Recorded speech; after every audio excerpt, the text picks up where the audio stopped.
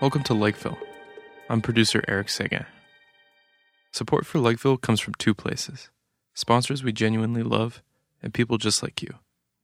If you'd like to help us keep the lights on in Lakeville, you can find our Patreon at patreon.com/LakevillePodcast. Again, that's patreon.com/LakevillePodcast.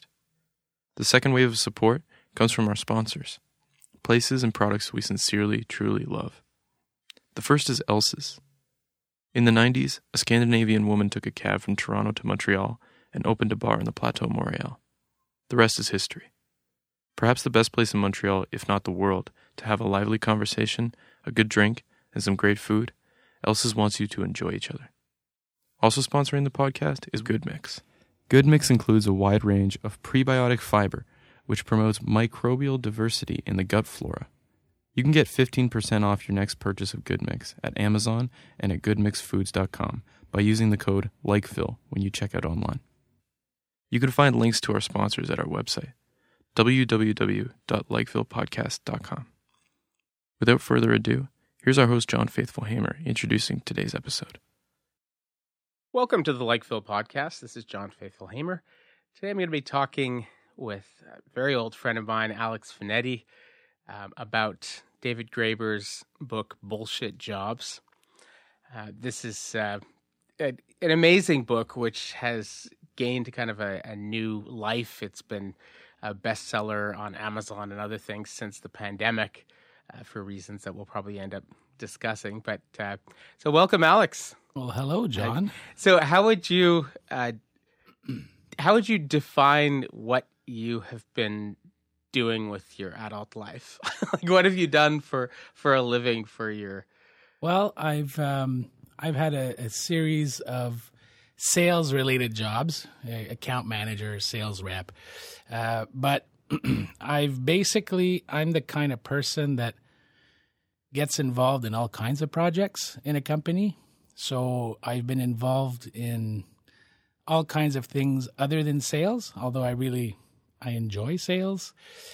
I also enjoy doing different stuff. I like marketing. I've been involved in marketing campaigns.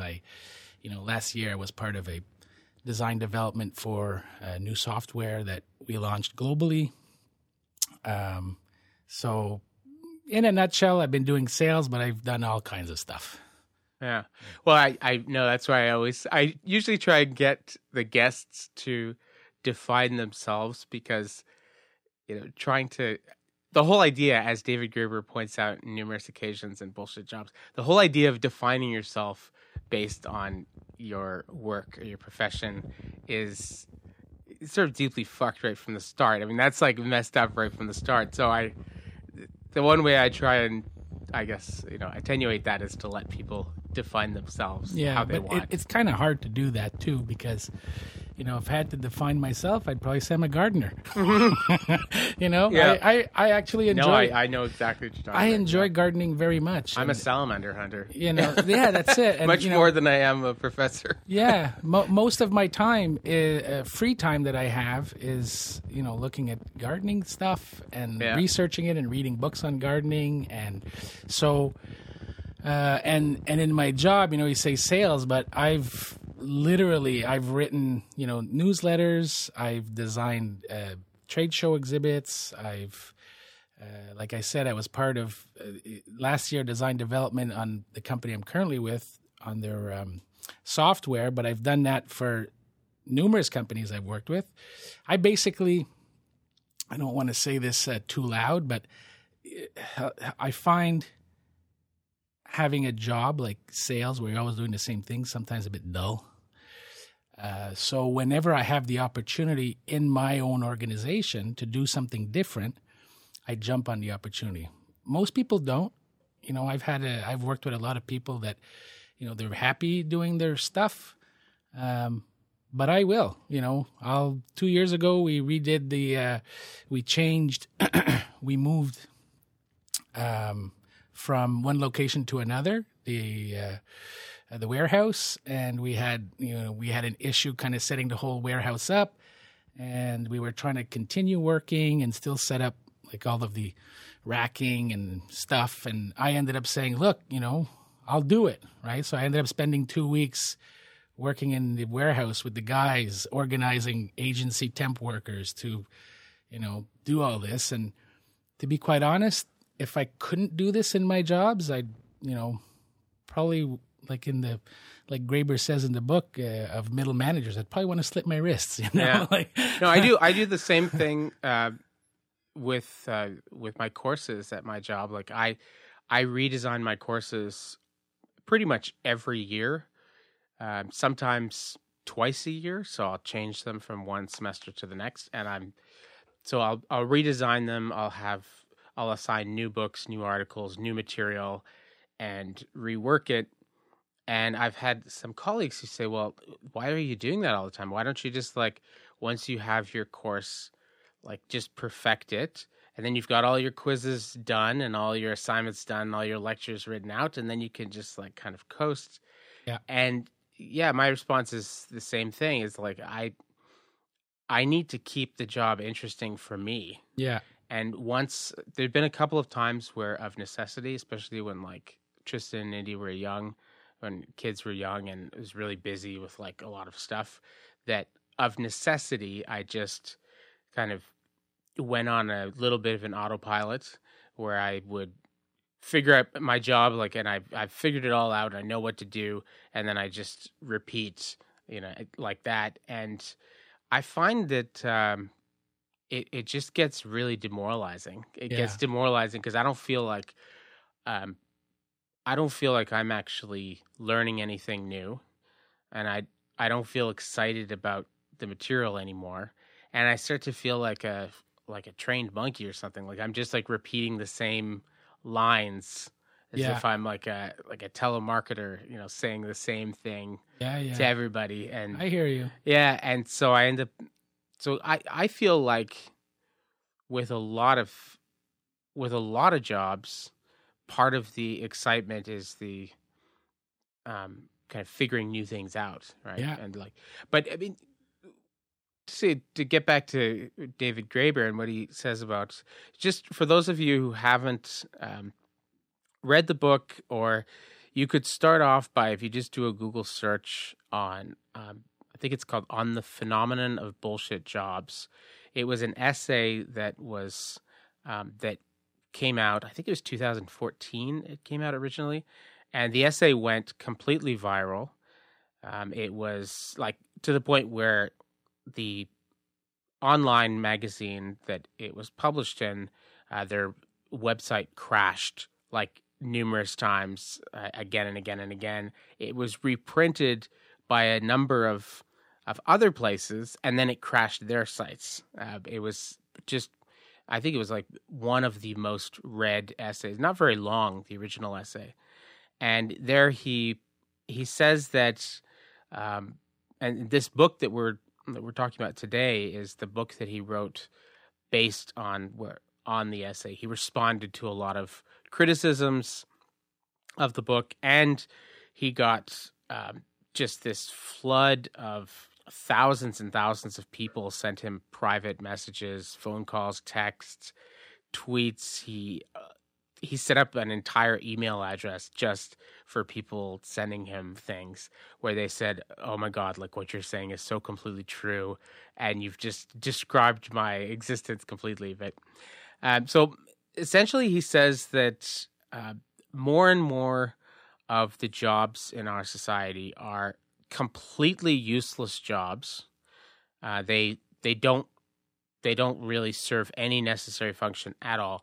And this is an important connection to it, the people doing them totally know that it's a bullshit job.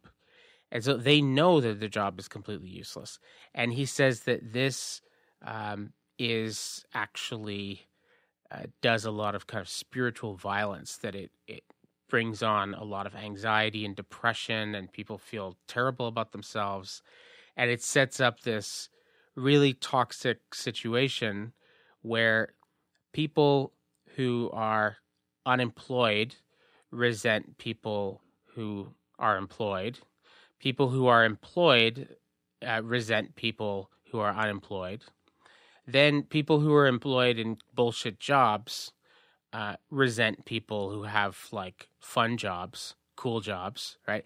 People in cool, the fun world jobs. of resentment. Yeah, it sets up a situation where all sorts of people are resenting each other. So now, like the people doing meaningful work are resented by the people who have to do like bullshit work, and they're like, oh, isn't it so nice for you that you get to like do an interesting job? Well, we don't all get to do that, grow up. Like, yeah, sometimes you just have to like wake up and smell the PowerPoint, like whatever, like you have to like grow up. Yeah. And so it creates this situation where everybody is resenting everybody else, and nobody's recognizing that it's the system itself that is making all of us miserable. Yeah, it's an interesting. So the concept is actually very alluring. Like reading the book, you kind of get.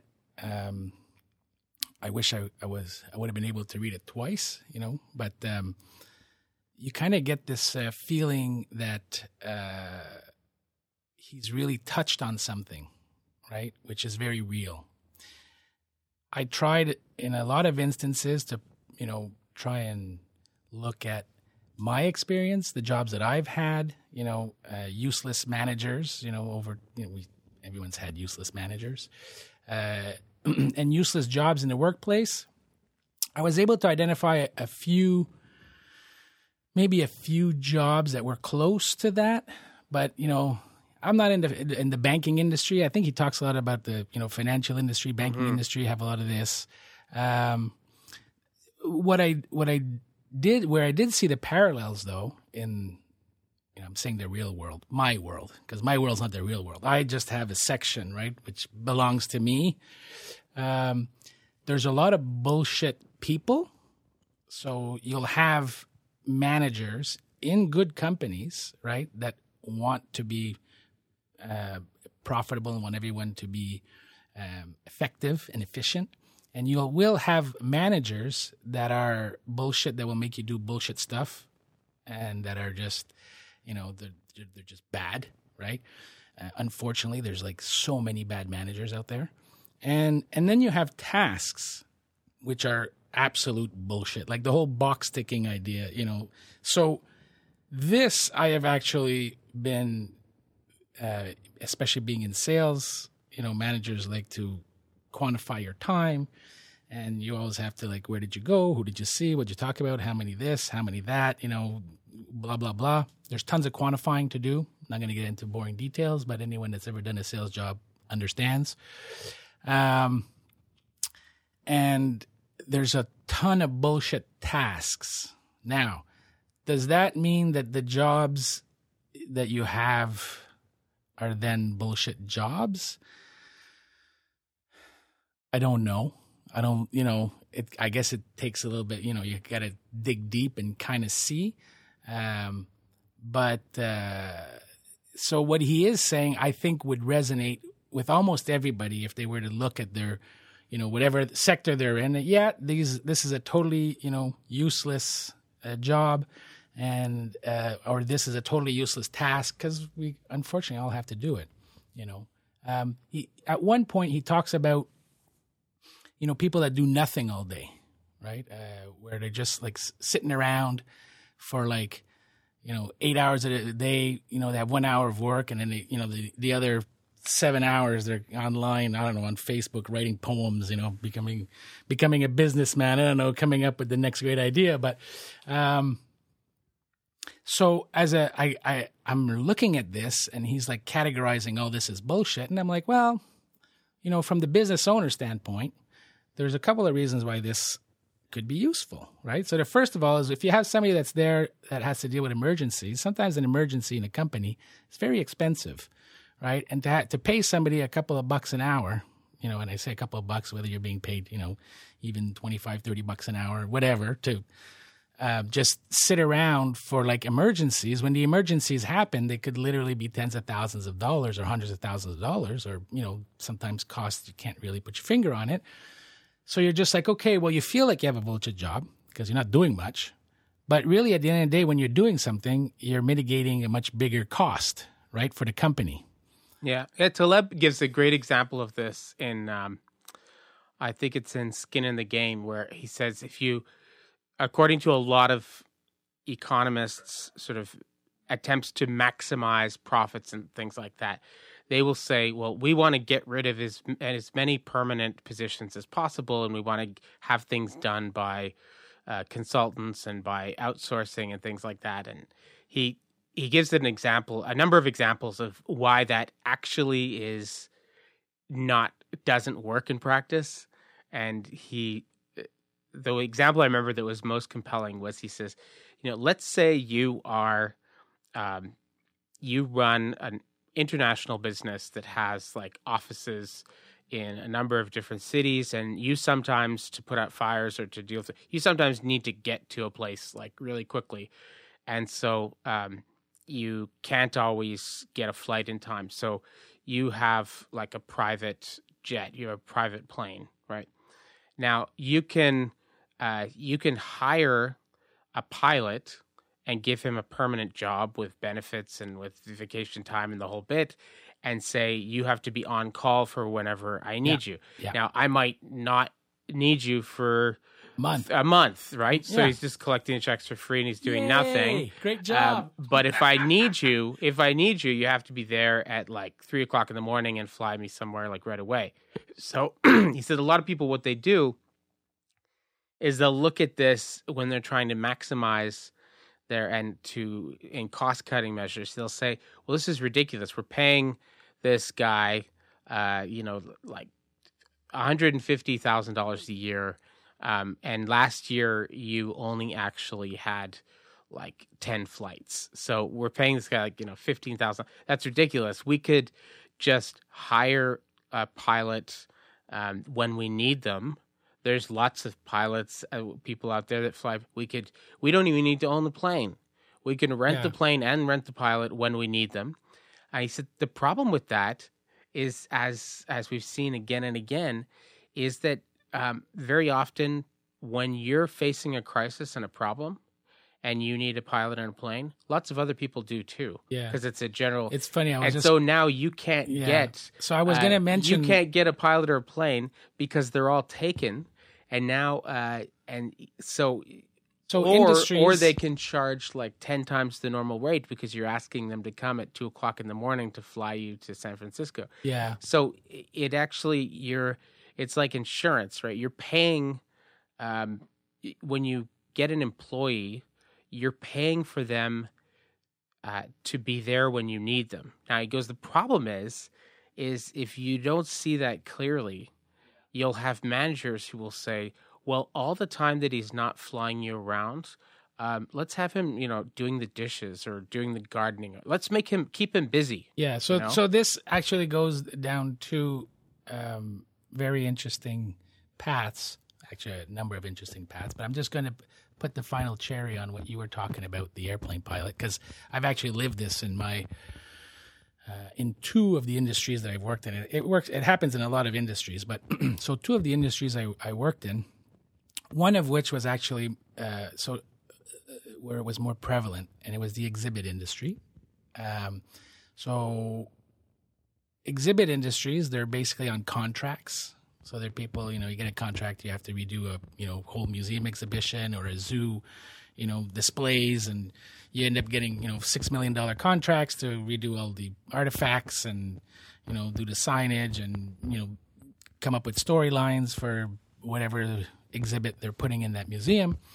And you have some very specialized labor, guys who can carve, life-size lions, right? Or people that very specialized carpentry skills, right? To build exhibits and like et cetera, right? Because the exhibit world is actually super complex and very specialized.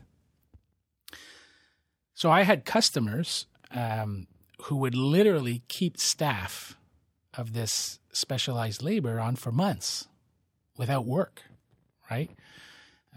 They'd have them, almost like sweep the floor, like, because if they didn't get it, because it's a bid industry, let's say you don't have the business, so now you can't keep these 15 guys working. You say, well, sorry guys, we don't, when we get a new contract, we're just going to hire you up again. So you let them go. The exhibit house down the street, they get the contract that you lost or just another contract. And they're like, well, we need guys to do, yada, yada, yada. And then they hire them, right? Because now they're in the free market. And then as a business, when you get business next month or in 2 months, when you actually do get the other big project, you have no workers, right? And the people that you do have that you can kind of scrounge up, they just suck. They're just no good. They can't do the work, right? So then you run into all kinds of other problems, right? So built into the system in a lot of industries. I'm not, again, not banking, because I don't think this kind of stuff is relevant to banking, because I know he craps on banking and I do too. Yeah. But I mean, there's a lot of industries where you, as a business owner, to keep your potential edge and to be able to deliver the product that you want to deliver, you need to pay people to do nothing. So that kind of needs to be built into the whole kind of equation, right? So when you are making the sales and building the exhibits and doing all these things, maybe you're making a little bit more money. Maybe it looks like you're gouging, or maybe but because there could be lean times, and unfortunately, because it's very skilled labor, there are lean times where you don't want to get rid of that labor. So this exists. It doesn't exist everywhere, but even see the industry I'm in now with stone. The same thing. There's guys, I've talked to guys, they're like, oh, we're really, we're not that busy, but we have a couple of guys in the back that are really good at, polishing, and I don't want to get rid of them. Of course, at some point, if they're not doing anything profitable for like weeks, months, you kind of have to let them go. But I guess as long as you can hold on to people. Yeah. Well, I remember my uncle telling me this with his business, that one of the reasons why they were able to prevail over their competition again and again was because they were just not playing by the usual MBA mentality, like rules. They were playing by a different set of rules. So he goes that usually, especially people that are traded on the stock market, everything's about quarterly profits, and they want to kind of maximize profits. They want to keep their fixed costs as low as possible. And so what that often would mean is that during a slow time, they would say, let's lay off a third of our employees. So they would lay off a third of their employees. Then they would really go working on sales, trying to get new contracts. So now the company gets a new contract. It's a big contract. It's worth a lot of money. Yeah. And so now they need to get back that third of the workforce that they laid off. But the thing is you can't do that so easily, because now you've got to go through the huge expense and time of interviewing lots of people, and then trying people, and then getting them. And then once you get them, some of them don't work out, and then you have to train them, and they have to learn. So most of them are not actually up to speed and producing the way that third that you laid off were. Yeah. In terms of understanding what we do, what our product is, how to do everything, to get them up to speed, to hire them and then get them up to speed, that's going to be minimum 6 months, maybe more like a year, to get back to the strength that you were before you laid off that third.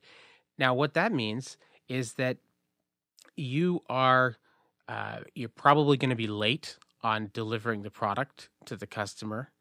You're not going to deliver it when you said it was going to. It's way more likely to have problems because you have new people working on stuff. Meanwhile, during the slow times, we don't lay off anybody ever. We've had a couple of really dry spells where we don't have a lot of work at that time. We just tell people, okay, if you have any vacation time, take it now. If you're coming in If you have projects around your house, you want to repaint something, you want to redo your basement, now's the time to do it. Yeah. Do you want to do your Christmas shopping early? I know it's October, but stuff's cheap. Like, Yeah. go. You want to do you want to leave early on Friday? That's fine. Do you want to come in that's late a management on Monday? thing. You basically you tell people do all those projects you want to do. Take care of different things because when things get going, Yeah. I'm going to need you to really give it. So then when they get a contract, yeah.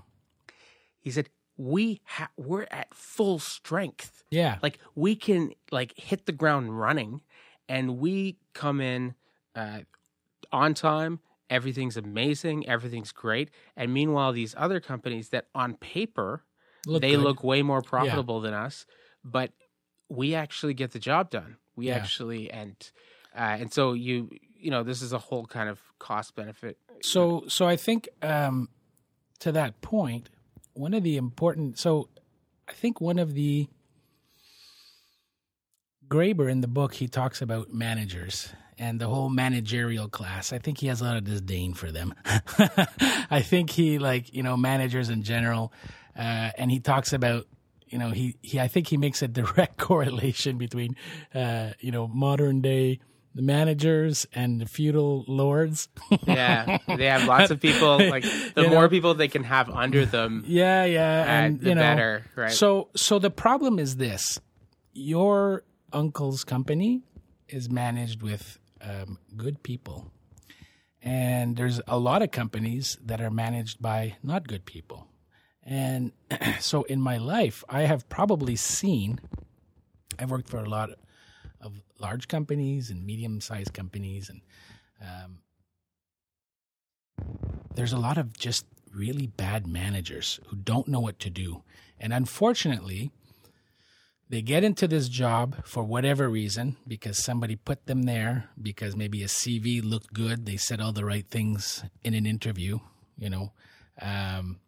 maybe because they were, in my case, in sales, because they were good in sales, they said, well, you're really good in sales. The next step is, you just go be a manager, right? So now all of a sudden you become a manager, and, that's often a nightmare. Like it ends up being a fucking total disaster, honestly. Like you'll get some salespeople that are salespeople, they're not managers, right? Yeah. A good manager it's like they're a conductor, right? They're there to coach their team. They're there to inspire their team. They're there, as a conductor. Okay, you do this. You go here. Oh, you're good at that. Go over there. You just play the symphony, and your team, and then you create a team, right? And then you kind of look at, you kind of have to understand what the company needs to do, right? What the goal of the company is, and then sort of focus your team and all of their individual strengths of the people in your team to do what they're good at, and just, make the symphony play a fantastic song. Now, most managers are not conductors, okay? Nor are they good coaches. They're just, like Graeber says, bullshit managerial, class that want to have people under them, that once they get there, they go through the whole box ticking exercise. They have their manager job. They're like happy. Whoa, this is great. I guess, like he talks about, I think at some point, that school is there to groom the Borg, groom us, so that we can accept all of these jobs. And unfortunately, I think this is kind of true. I don't think there's, not in all cases, but you have people that aspire to be managers. And then when they get there, they just don't have the tools for it. And then they end up staying there, right? And companies, unfortunately, and this is another thing that I've seen, companies who either like people or where people have been good to them, they've been productive, they'll promote them, right?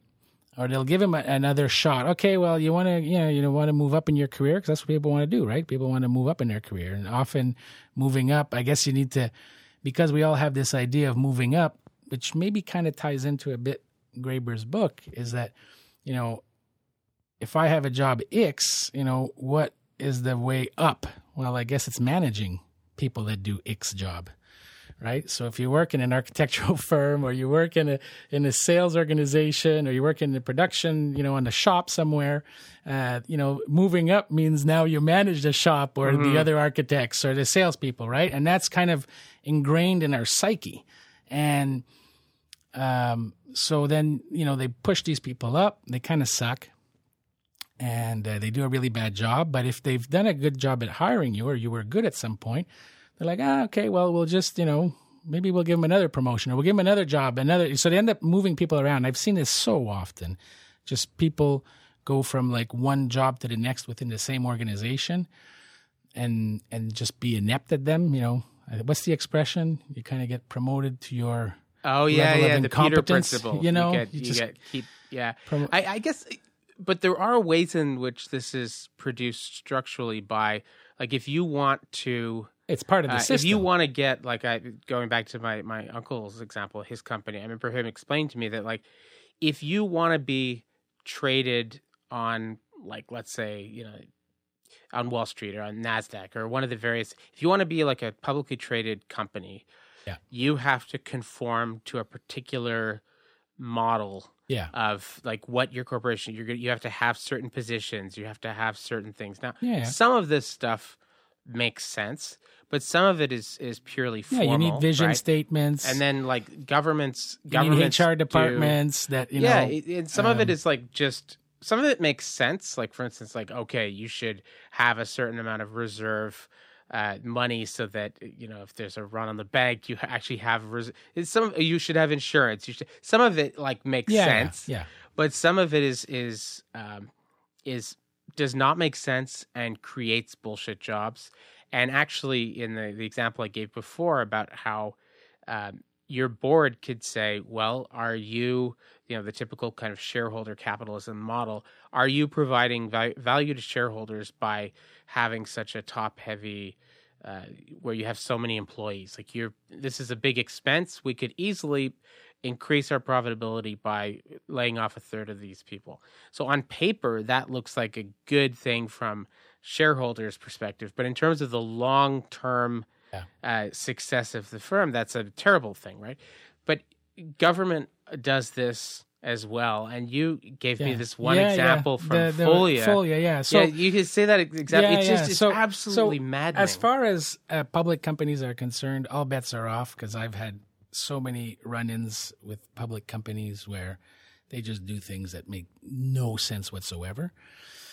But even smaller organizations. So I worked at this place for a number of years, 9 years, where we were a small organization.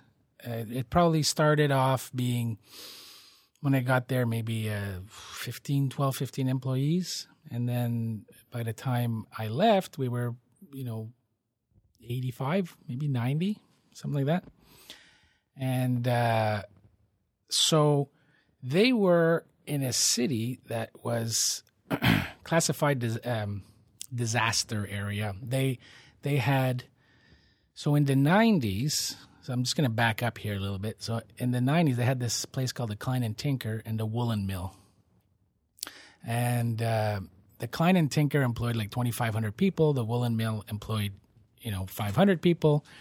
And believe it or not, the Canadian government, and they were textile companies. So one was like a woolen mill. They would make like filler for, clothing. I think they worked with North Face and stuff like that, coats and, And the other one, the Klein and Tinker, was a weaver. They had like these most state-of-the-art looms. Okay, they had the most high-tech looms, I think, in all of North America. We're in Huntington, right here, southern Quebec. Okay, and they had the contracts with, I think it was the Canadian Army to make all of their textile, and they also had the contracts with the Postal Service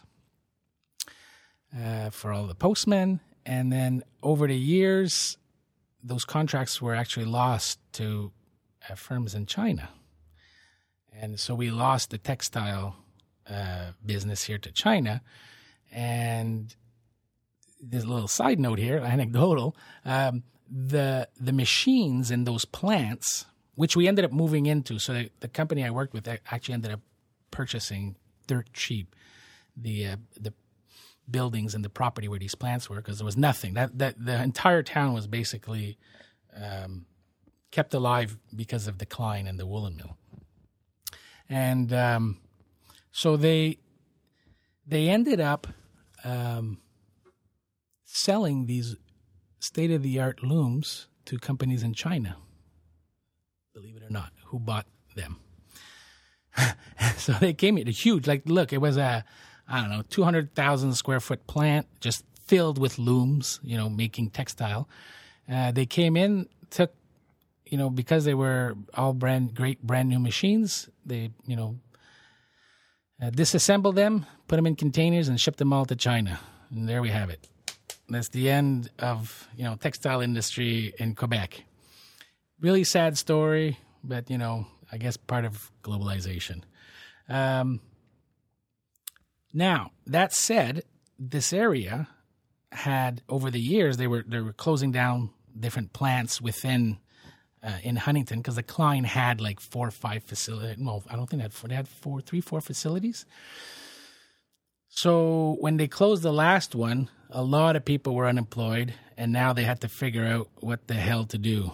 What the fuck? We have like hundreds, thousands of people now in this town that don't really have any other jobs. Montreal's an hour away, so we were the second largest employer at the time. We probably had about, 25 employees or something, or 30 employees. We were growing. And so the government, there was, to make a long story short, the government basically offered help to our company to, I guess, in all kinds of different ways, in all kinds of like programs, so that we would hire more people locally and, export more, because we were exporting to the U.S. a lot.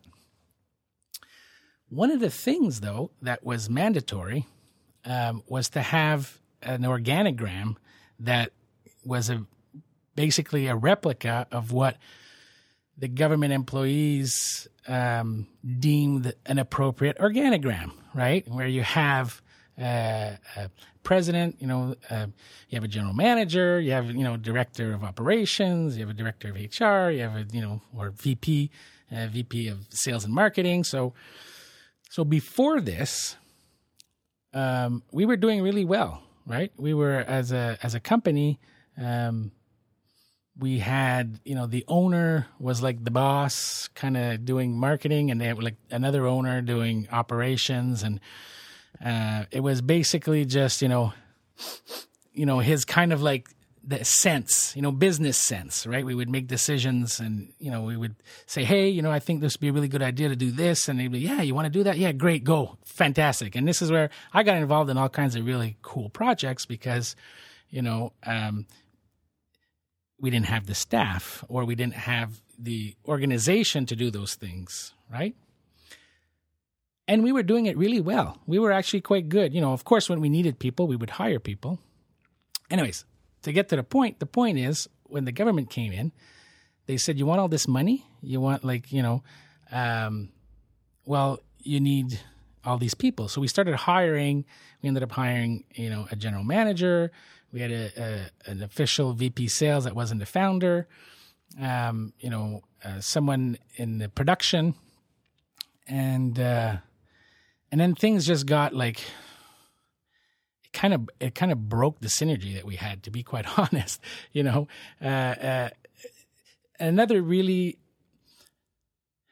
Another phenomenon that happened is that, so on the marketing side, marketing people that come out that have their MBAs, that just, are making their mark in the world. They want to show on a CV that they've done something. And we went through 3 marketing individuals in a number of years, mostly because they didn't like being so far, because we were like an hour outside of Montreal. We couldn't find anybody out where we were. They were all people that came from Montreal, and we just found that was bullshit driving all that time.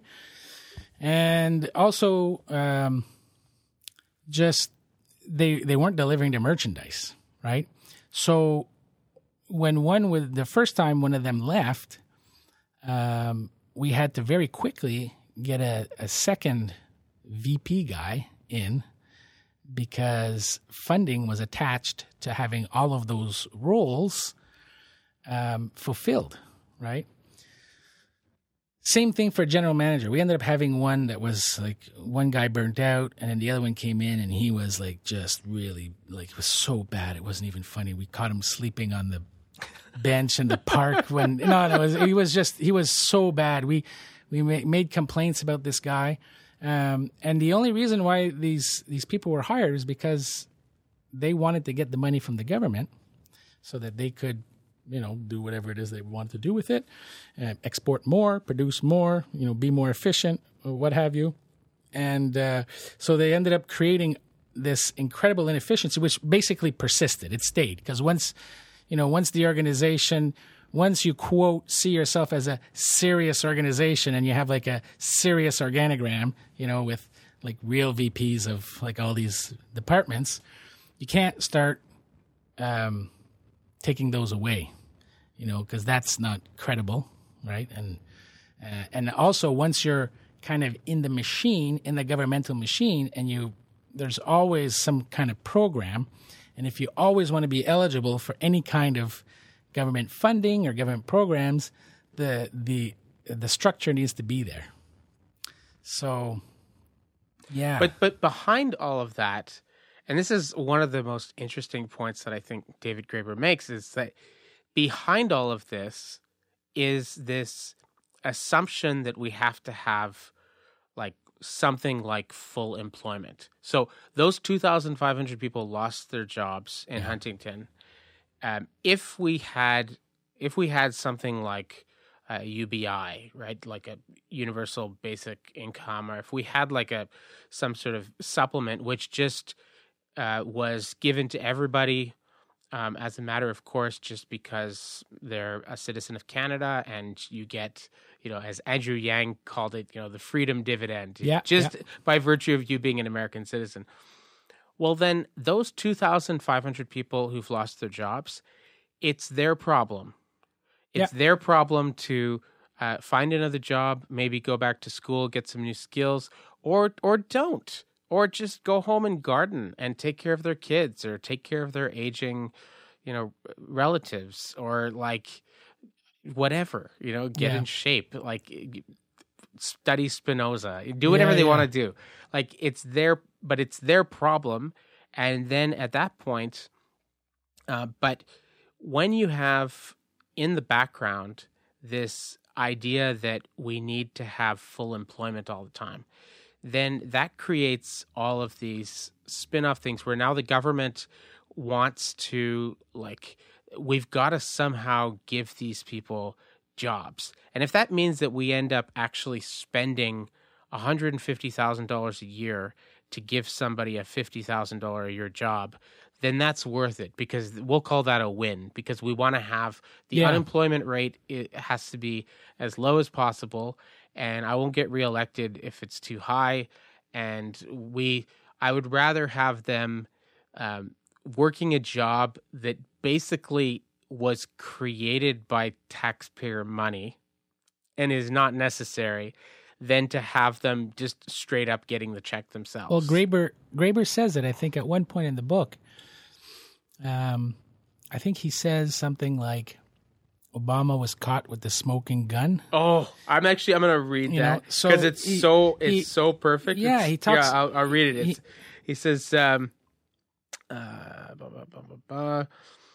Soviet official issuing a planning document or an American politician calling for job creation might not be entirely aware of the likely effects of their action.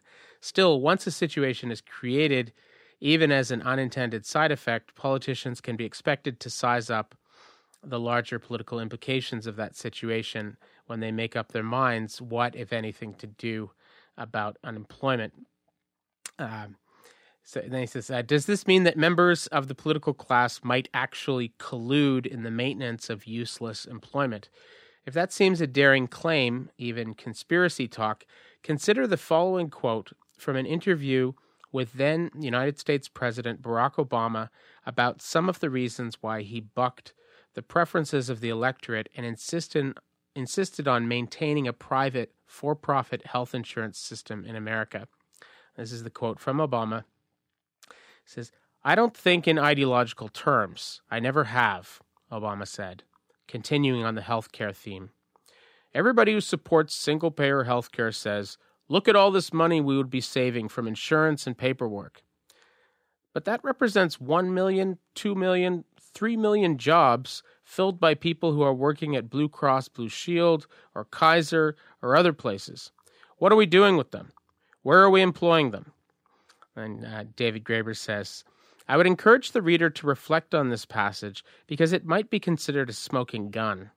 What is the president saying here?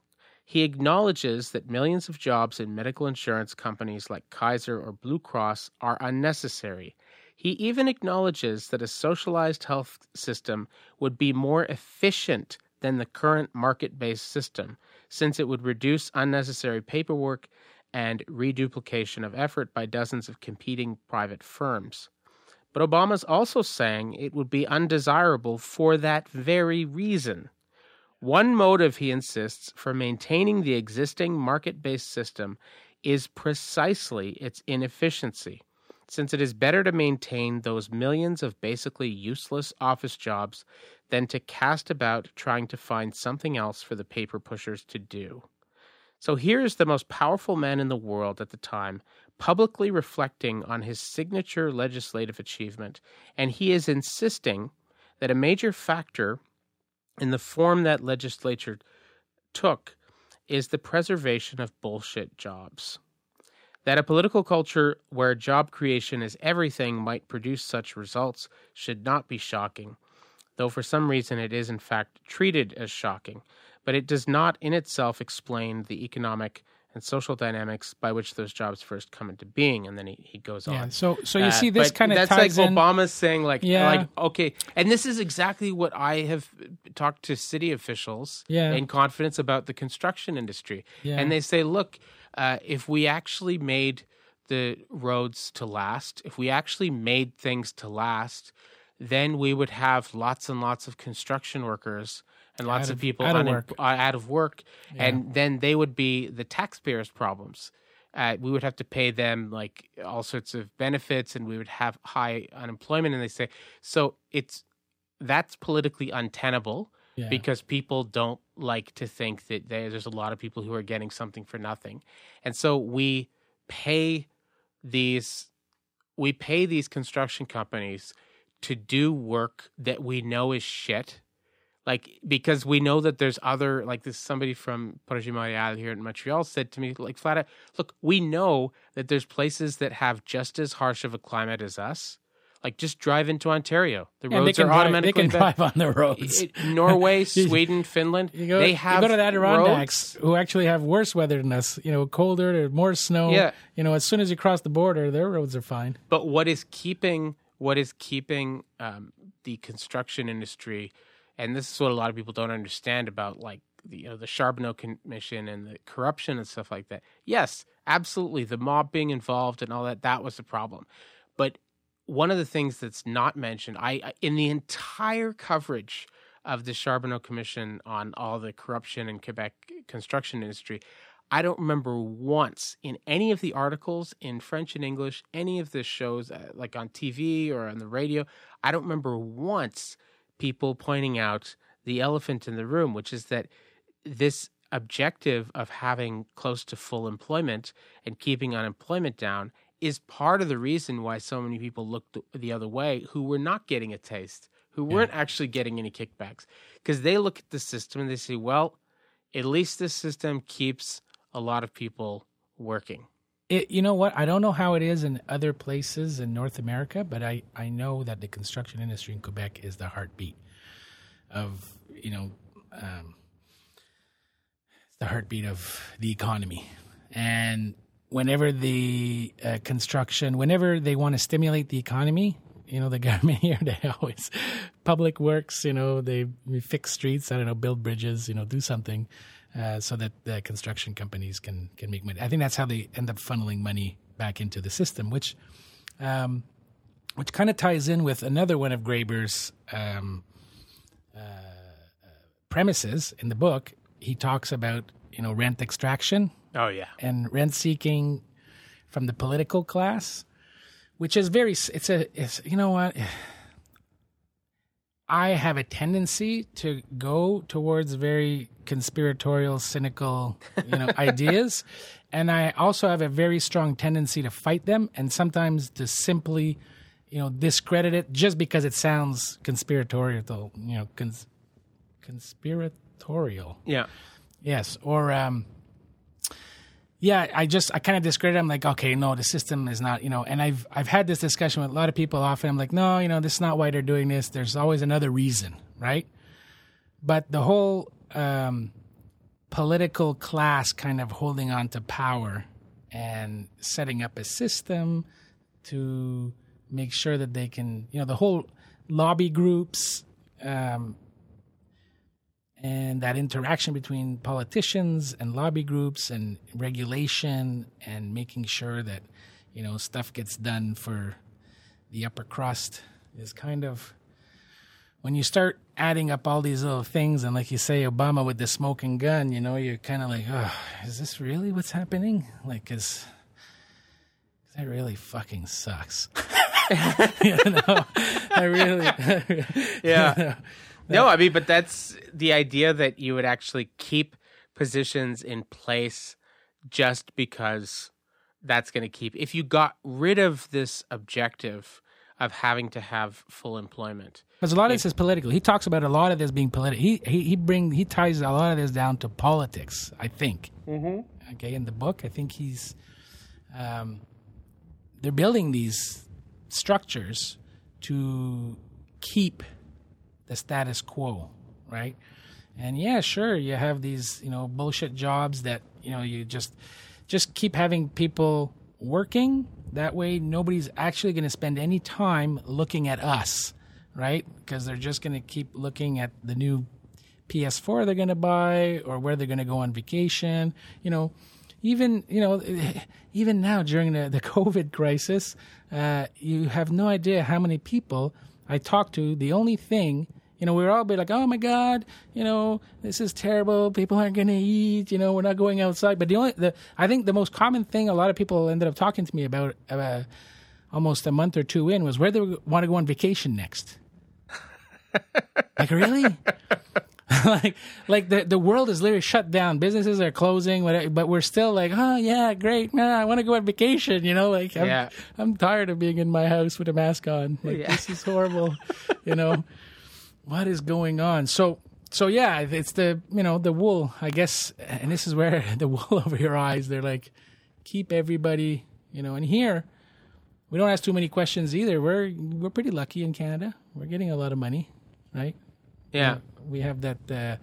They're just like paying us. I guess. If Graeber were sitting in my chair, he would say, "Look, the government's just fucking paying you right now to literally do bullshit nothing, right?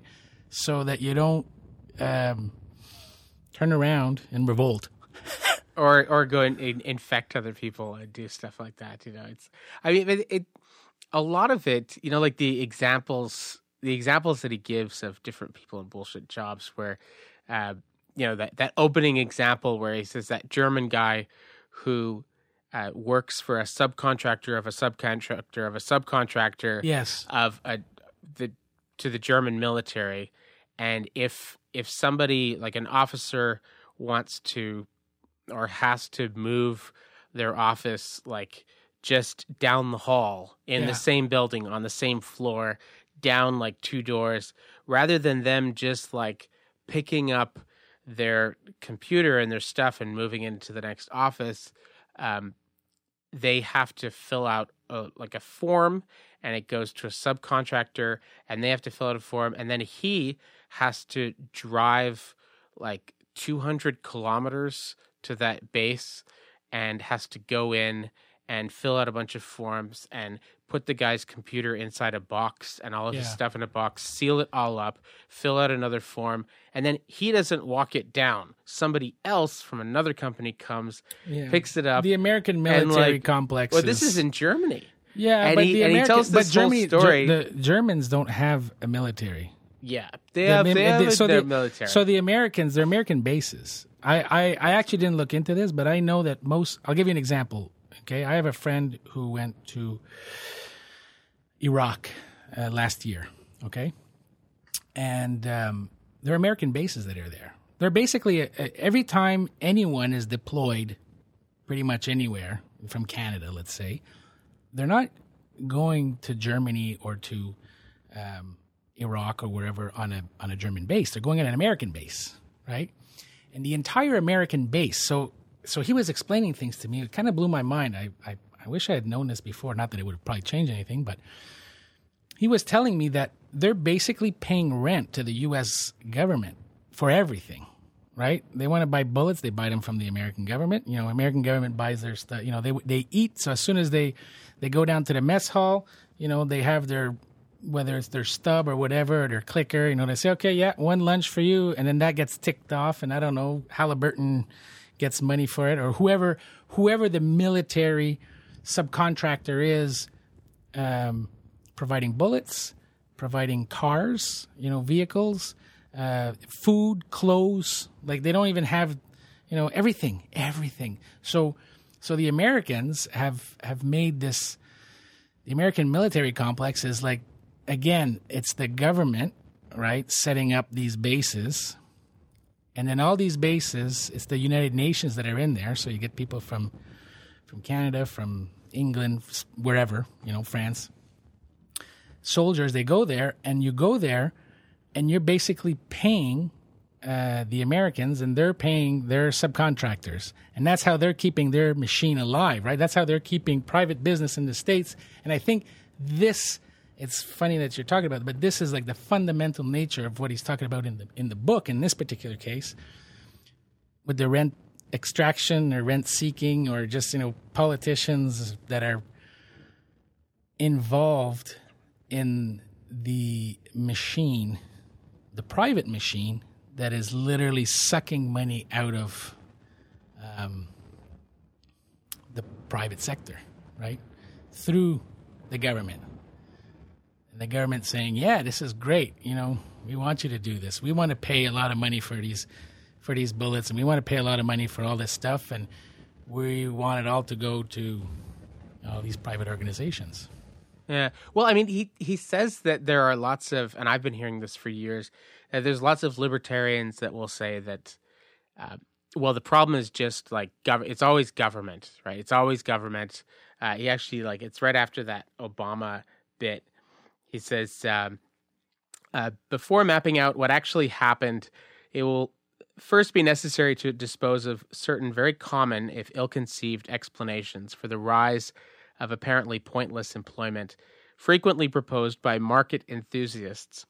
Since libertarians, anarcho-capitalists, enthusiasts for Ayn Rand or Friedrich Hayek and the like are extremely common in pop economic forums, and since such market enthusiasts are committed to the assumption that a market economy could not, by definition, create jobs that serve no purpose, one tends to hear these arguments quite a lot, so we might as well address them. Basically, such arguments fall into two broad types. Proponents of each are happy to admit that at least some of those who believe they hold pointless jobs in the public sector are correct. However, the first group argues that those who harbor similar suspicions in the private sector are not correct. Since competing firms would never pay workers to do nothing, their jobs must be useful in some way that they simply do not understand. Yeah. The second group admits useless paper-pushing jobs do exist in the private sector, and even that they have proliferated. However, this group insists that private sector bullshit jobs must necessarily be a product of government interference. A perfect example of the first kind of argument, he goes into a critique of his initial essay where the person says, essentially what amounts to like a very religious argument. It reminds me of when I was a teenager going to like a Pentecostal church. Like whenever there was a question that the person couldn't answer, like the youth pastor or something like that, they would say, well, the Lord works in mysterious ways.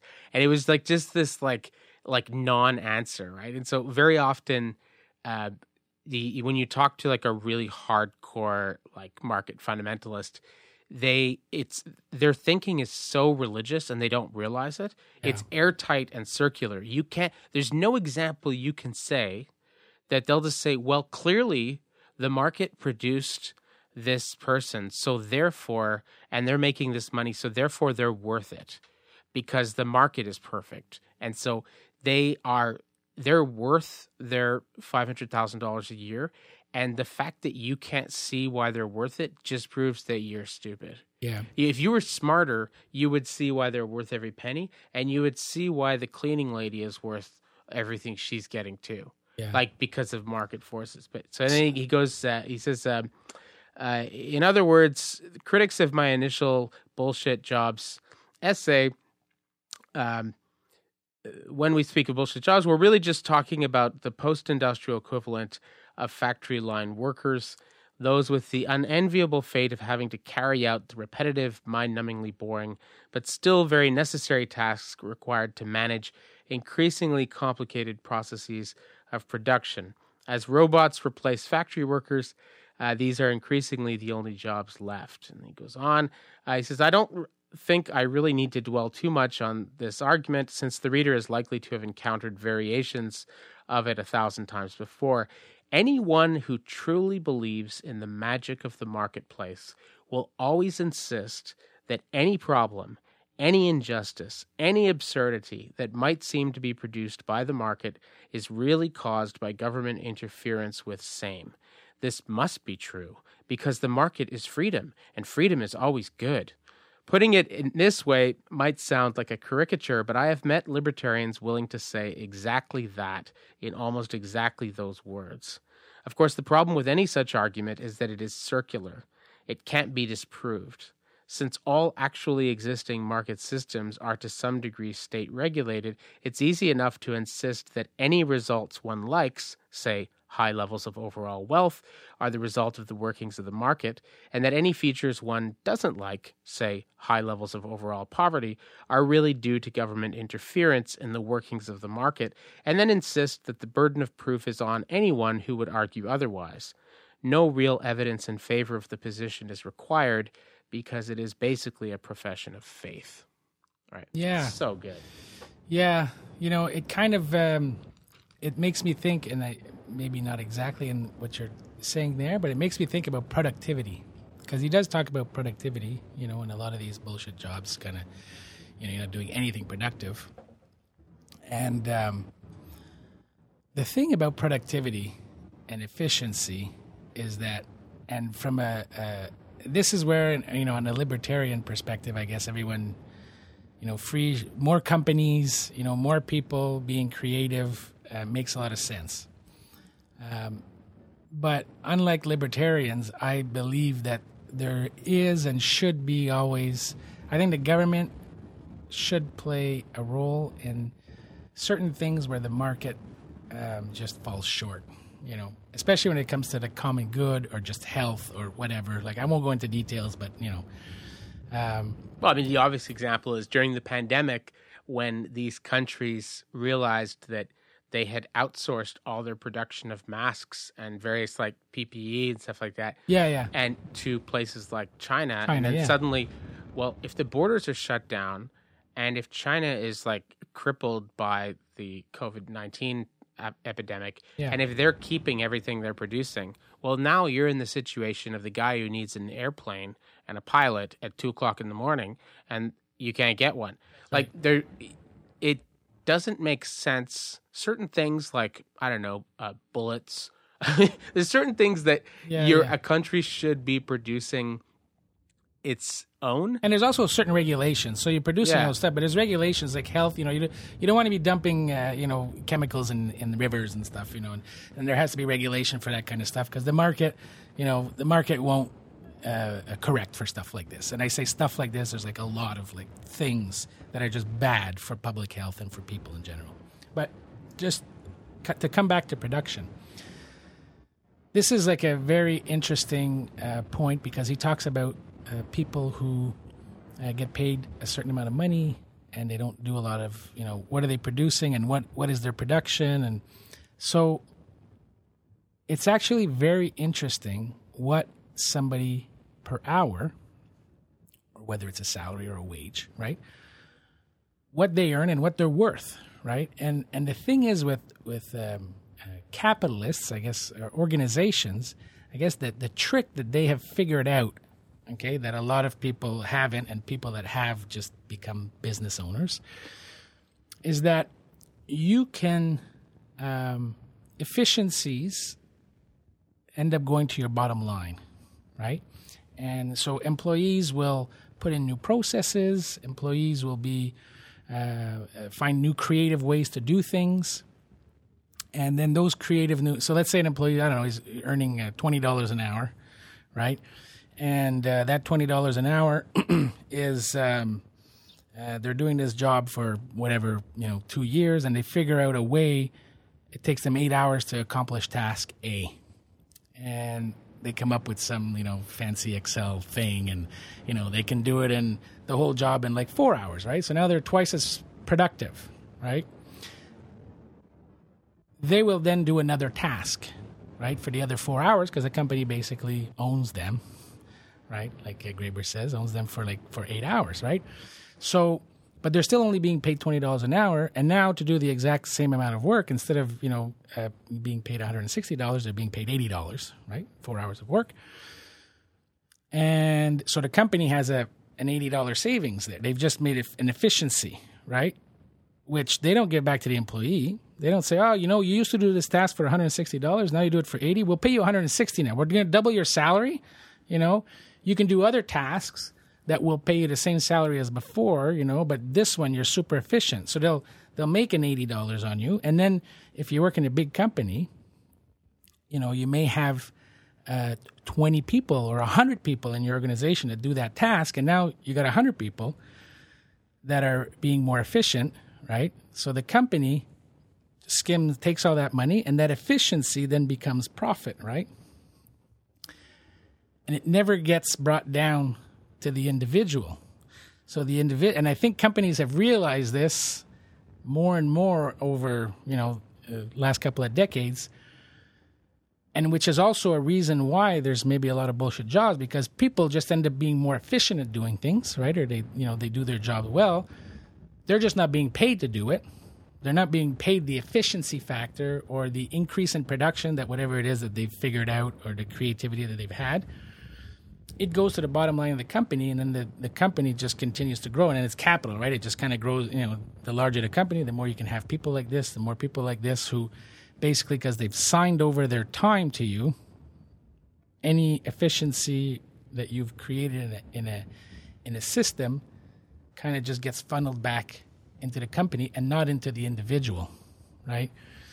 And I think we're at a point probably right now, where we talk about the 1%, which used to be the 10%, which maybe before used to be the top 30%. It's getting more and more concentrated because of this phenomena, right? And then because of this phenomena, people are, the phenomena is probably moving so fast that because we have a bunch of, dumb managers, we were talking about, like the bullshit managers, again, it's a people thing. They don't know, you create efficiencies in a system. Now you need to find things to do, right? So. Yeah. Well, there's, I was just looking it up because I was trying to remember the name. There's a book that I read at the beginning of the summer by this guy named Daniel Markowitz, called the Meritocracy Trap. And he's somebody who's been teaching at Yale Law School for a really long time. And I heard him on Sam Harris, and it was a really, really good conversation. I got his book right away. But he says something very similar to what you were just saying. He's like, what we have right now is we have an increasingly small elite of meritocrats who are hyper productive, and so they have. And his backstory is he says, back in the day, like especially in kind of like the 60s and stuff like that, 50s, 60s, there was this idea that there was this old elite, which was kind of white, male, Protestant. It was like a certain kind of the WASP elite, and they were seen as being like, they're really sexist. They're kind of like Mad Men kind of thing, right? Like super sexist, racist, and like anti-Semitic and all this stuff. So there was this idea back then, and he goes, it made sense to believe this back in the day because it seemed like it would work. They thought if we can create a meritocracy, then that's going to be a fair, just society. That what we have right now is a society based on like patriarchy, white privilege, whatever, sexism, racism, all the bad, right? If we can like just make everything just like an even playing field and meritocratic, then that's going to make a just society. And he said like that was actually like a really good idea.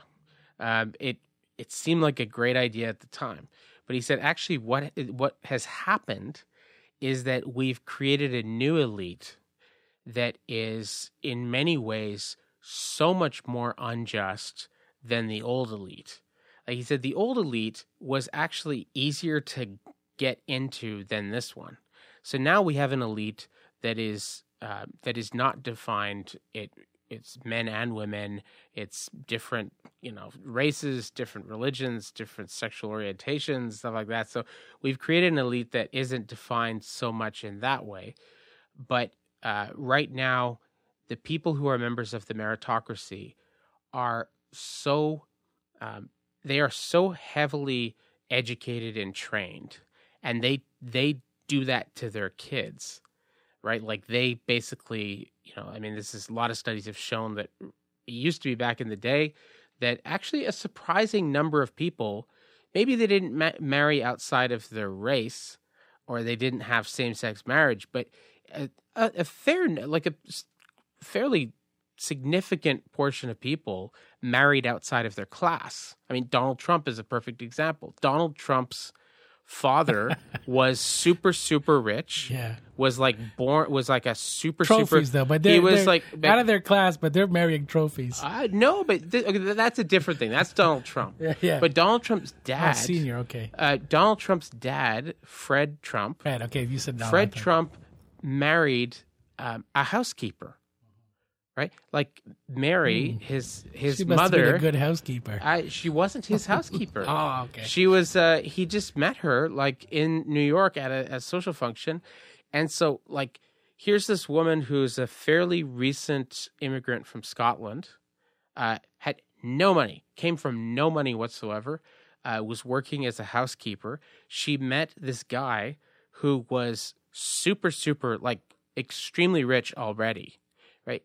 They married, and then they had their kids, but like that was not like out of the ordinary to have people from a very, very high class marrying people who were middle class or were from even like working class. People married. There was a lot more kind of marriage across class boundaries, right? What this guy says, Daniel Markowitz says, is that. That is, and I mean, he's not new in saying this. There's like lots of material that demonstrates this. That happens way, way less now. So increasingly what happens is you may have like an East Indian woman, like a South Asian woman who is like hooking up with a white guy, right? And you say, oh, look, progress, right? And you might see like two lesbians like married. But they're the same socioeconomic. They're like the same They probably both have PhDs. They're probably both doctors. Like they're both lawyers. Like people increasingly, the meritocracy increasingly is incredibly inbred. They don't. So it's sort of like a Benetton ad, right? Where you have the illusion of diversity, but in fact, everybody in the picture is super hot. It's like, okay, like, yeah, I'm not seeing diversity here. You're just showing me different colors of hot people. Like that's, so it's the illusion of diversity. And those meritocrats, what they go afterwards and do is they invest crazy amounts of time and resources into their kids. Their kids are doing horseback lessons, Mandarin lessons, piano lessons. They're going to private schools that are giving way better education, like way better education, to the point where, like in many places, like the United States, the average private school kid, if you test them, they test like 3 grade levels higher than kids in public school. So they're getting way more parental investment, lots more. And then they're going to schools that have smaller class sizes. They get way more attention and stuff like that. So when those kids are finally done with their education and they get out into the job market, there is no way that the typical public school kid who grew up, we're not even talking about the poor or the underclass. We're talking about the average. His point is the average middle class kid. Yeah. Does not have a chance competing against the children of the meritocracy, because that kid speaks multiple languages perfectly. Yeah, he's been groomed. He's been groomed to take all these positions. So much knowledge. What did they say when you go to that they have connections? Harvard or MIT, or when you're Yale, at your freshman year, when you have the dean talking to you. How does he address the crowd? To all my future governors, judges, Supreme Court judges, blah blah blah. Right? They know they're being groomed. Right? They know who's going to be running the country, who's going to be the governor, who's going to run Coca-Cola, who's going to be making the laws. Who's going to be the justice? But his point is that for the most part, and you can't get in there. It's not, for the most part, what is like running the 1% now and the elite. He said it. Sure, is sexism still a thing? Absolutely. Is racism still a problem? Absolutely. Is homophobia still a problem? Absolutely. Sure, those things are still there. But he said the scary truth is that actually the meritocratic elite that is increasingly running things right now, they're actually better. They don't need connections to outperform your kid. They don't need they literally have. It's like if he gives the analogy to how for a long time the Soviet Union did very well at the Olympics. Well, that's because they were cheating. Right, the Olympics, you were only allowed to go into the Olympics if you were.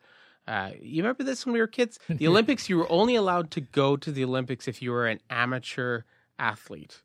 If you were as soon as you went professional, if you played for the NHL, like Petre Croix could not go to the Olympics and be goalie for they had the professionals. The Canadian team. Yeah. None of the professional baseball players could go and play. It had to be amateur athletes, right? Russians don't cheat. Yeah, right. Well, they found new ways. Didn't they just figure out? Didn't they just? They were banned from the Olympics because they cheat so much. Forget the Olympics. They're really good with drugs. What about the vaccine they just found? Didn't they just find a vaccine? Oh yeah, I know, it's so ridiculous. For the coronavirus? But so what the Soviets would do is they would take really great, promising athletes. And they saw this as a matter of national pride, and it was good for proving communism was superior to capitalism and all these other things. So they would take these promising athletes and they would make them part of the military, on the down low. But they would give them absolutely no military work whatsoever. They would say, just train, constantly, 24/7. Train hockey all the time. Yeah. All the time. Do gymnastics all and day they long. would be training constantly for years and years and years. They would have no other things going on, right? And so surprise, surprise, when they went to the Olympics, they would outperform these amateur athletes who also work at McDonald's, and they're also in university trying to, like, you know, cramming for tests, and they're also doing they're amateur athletes. They're doing it on the side, right? Yeah. And they're really good. Yeah, they're devoting their life to it, but on they the have side. They have a lot of other responsibilities. They have a lot of other stuff going on in their life, right? They're not professionals, right? Yeah. They're not getting. Meanwhile, these Russian athletes are getting paid like a lot of money, like for this bullshit job, military position that they have that's not real. They don't actually do it. And they actually just get them to train in hockey all day or whatever it is. And so, surprise, surprise, they would outperform. And initially, which I think is totally fine. You know, to be honest, I totally do. They eventually, like, they changed the rules in the Olympics. It's totally fine. And they said they allowed professionals.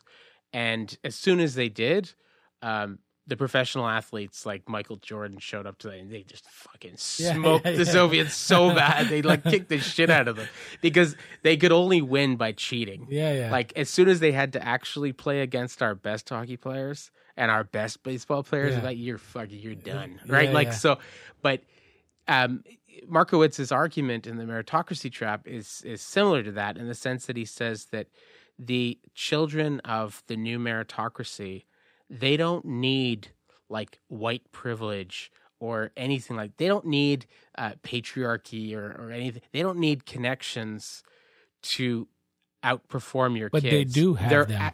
They do. They also have them. They do. But he says that this idea that somehow the solution is just to get rid of these kinds of discrimination, and that's going to create a just society. He's like, it absolutely will not. No, because he goes, you look at the kind of competencies you need to have some of these top jobs.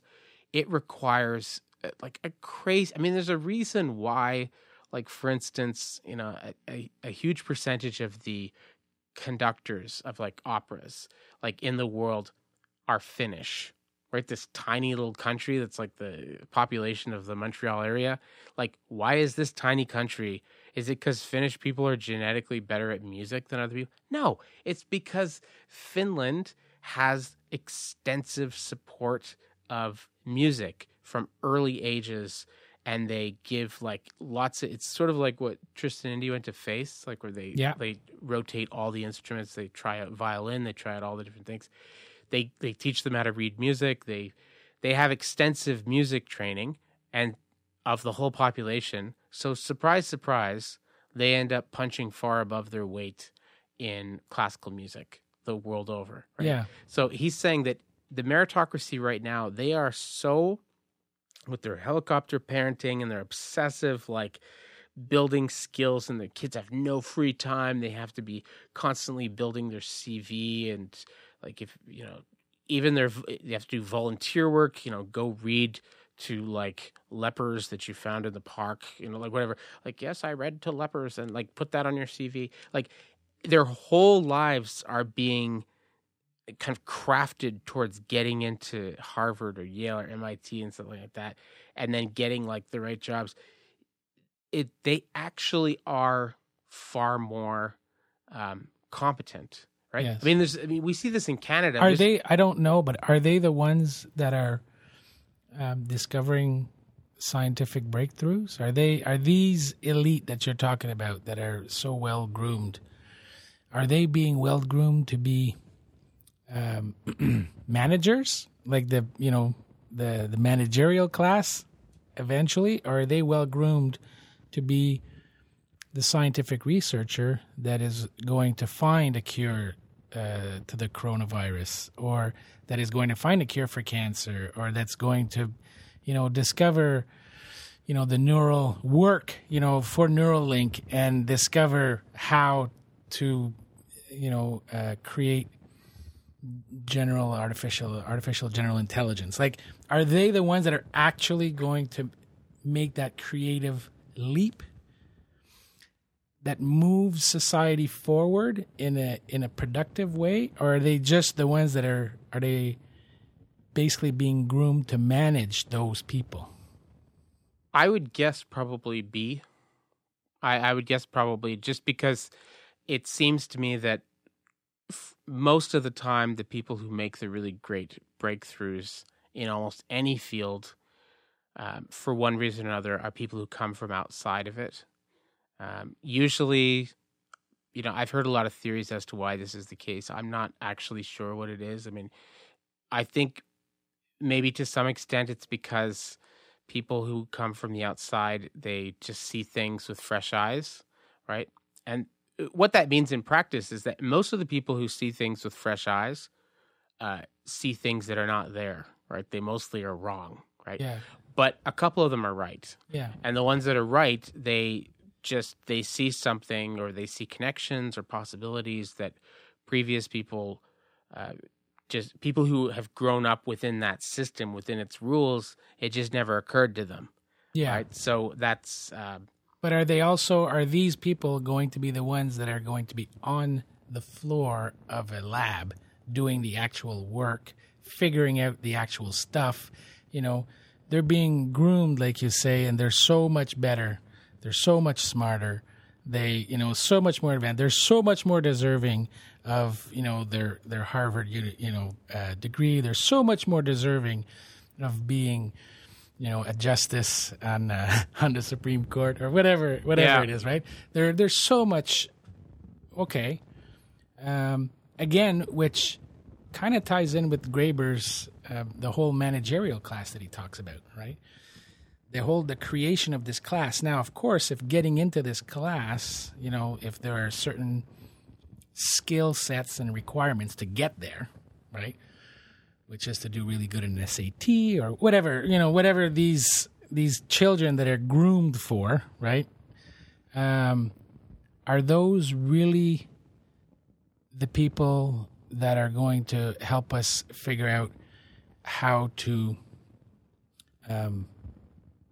modify the space-time continuum to, do space travel in an efficient way?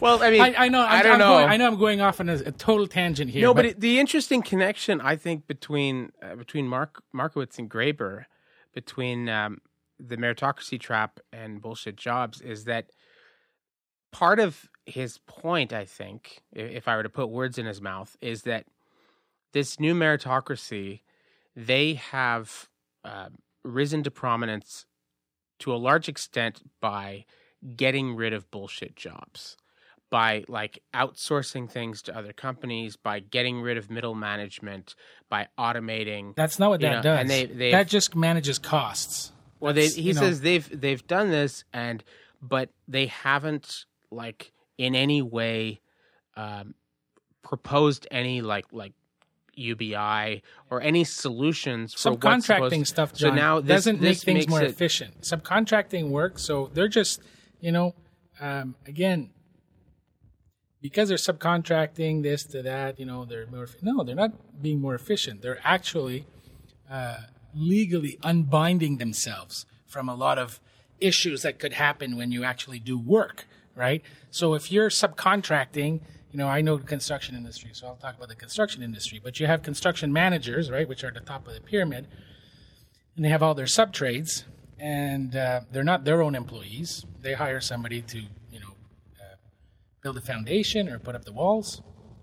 Well, if the wall is crooked, right, or the foundation wasn't done right, or something, whatever, it's not the managers, the company that subcontracts the work out, right? Now it's the responsibility of that other company. So all the costs of either redoing it or if there's any kind of legal ramifications of whatever kind, a lot of it. So they're of course, once a thing is constructed, it becomes, they have responsibility, but they'll push it off on their subcontractors, right? So it's just another mechanism for the people that are literally at the top, right? When they subcontract everything, to sort of take away the responsibility of a lot of those tasks. And a lot, when you have a lot of tasks, you have a lot of jobs, you have a lot of different things that you're doing, there's a lot of room for error, there's a lot of, funny. And then sometimes you're like, oh my God, I know I gave you a quote that this would be like $120,000 and it would take this much time, but, there are turtle eggs, right, in this swamp, and whatever, we have to move them, and now it's going to cost $200,000, and they're like, well, I'm sorry, you quoted me $100,000. You stick to that price. That's the budget, right? I'm infantilizing it, but I don't think being the managerial, being at the top and and having subcontractors, that's not creating efficiencies. That's just protecting yourself. But that's just my. Yeah, I think that's very often the case.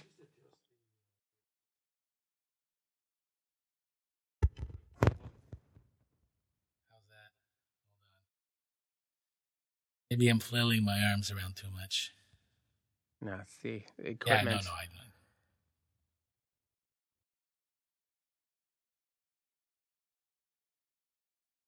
Good. Okay. All right. So is this part of it going to be cut out? Yeah, he'll take that out. He'll take that out. Yeah.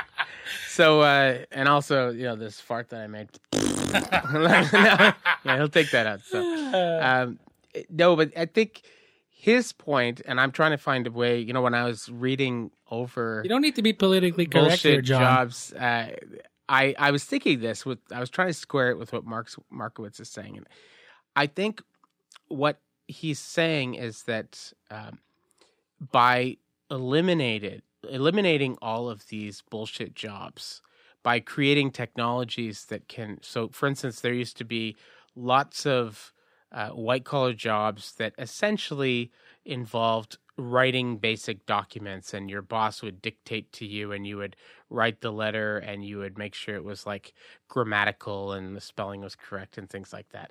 Well, as soon as your boss had Microsoft Word and could actually just like spell check it and things like that, that eliminated tons of white collar jobs, right? There was like simple bookkeepers who were people usually had a high school diploma and they would just do simple math. And well, Microsoft Excel has eliminated tons of those positions and so on and so forth. So his argument is that you have this elite like meritocrats, the people, Google people, Facebook people like in the Silicon Valley and stuff like that.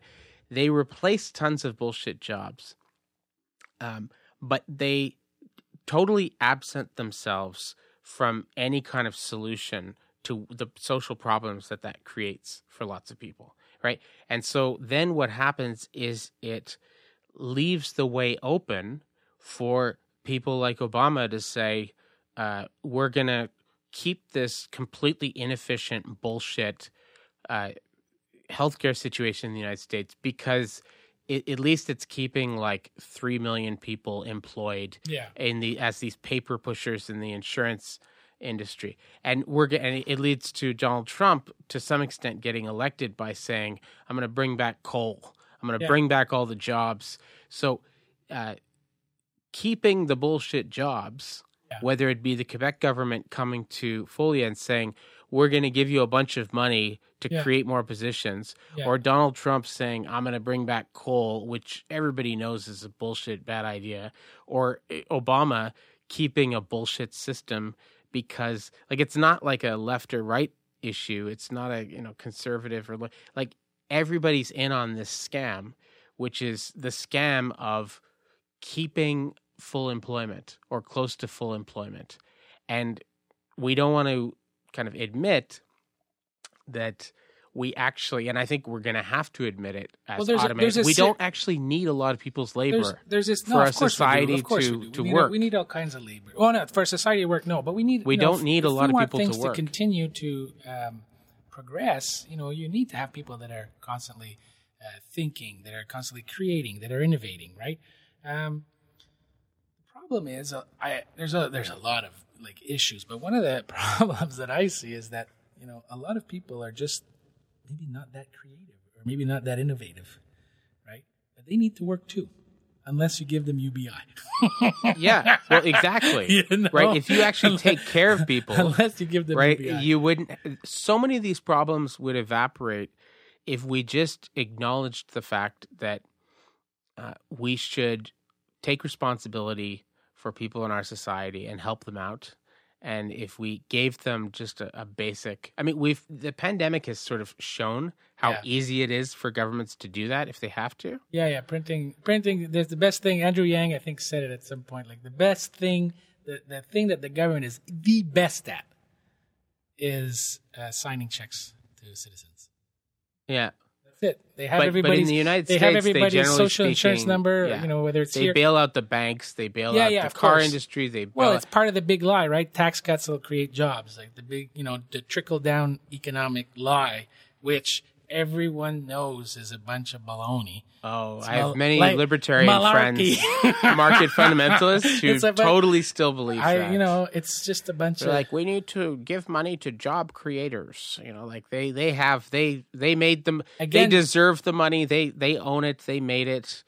Job create. The problem with a lot, so there's a lot of things to sort of weed out here and iron out, but I think, this is one of the parts about the Graeber book that I thought a lot about was, the bad managers, right? The bullshit managers. And the thing is, like I said at the beginning, you have some that are really good, that are like conductors and they're coaches and they're mentors and they know everything and they can help their staff, right? And then you have those that are they just fucking suck, right? And they're just bad managers. They don't know. They know how to tick boxes. Maybe they have a degree, and they know how to create forms. They know how to write procedures and policies. Look, I had a general manager in one company when he came in. Our company was running really well, and he started. He created like a master Bible book of like all our procedures. From how to enter orders and how production should process things, how to invoice, but also how to use the coffee machine and, make sure you clean up dishes after in the lunchroom. And, when you come in, hang your coat in the left, commode, not the right, because that one's for the, ridiculous. The point that I'm making is that you end up having this managerial class which don't know what the F to do. Okay, so you can give them money. You think, like the trickle-down economics, yes, it works if you're giving that money to smart, creative, innovative people that have vision, that know how to, conduct their company and their employees to be more efficient and to be more innovative. But that's not what the government is looking for. What the government is looking for is to fill out a form. I'm a company, I have this size, I'm in this sector, I have made so many sales in a year, I produce this product, I have so many employees, blah, blah, blah, blah, blah. Give me money, right? Not, I have this employee who's really smart and this manager who's really able to take this team and make them do anything. You know what? You want them to build a house? You want them to build you a guitar? You want them to make the most awesome garden? They'll do it because they're just the most fucking awesome employees ever. And they're super motivated. And they're really that is never a part of the equation. It's never a part of the selection process. If that was part of the selection process, which I have no idea how you would quantify that, right?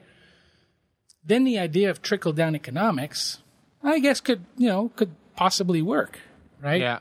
But it so rarely does that. It's like, remember that? That's not what it does. Remember that book we were talking about a few weeks ago, that Charles C. Mann, The Wizard and the Prophet? Yeah. Where he goes to that amazing farm where they pay, it's outside of Chicago, and they pay their employees really, really well. They give them amazing benefits. They produce fantastic food, high quality produce, high quality it's everything. Like the girlfriend on paper, And he says she's really hot. Yeah, she's and he says she's this 5'10", blonde hair. Yeah, right.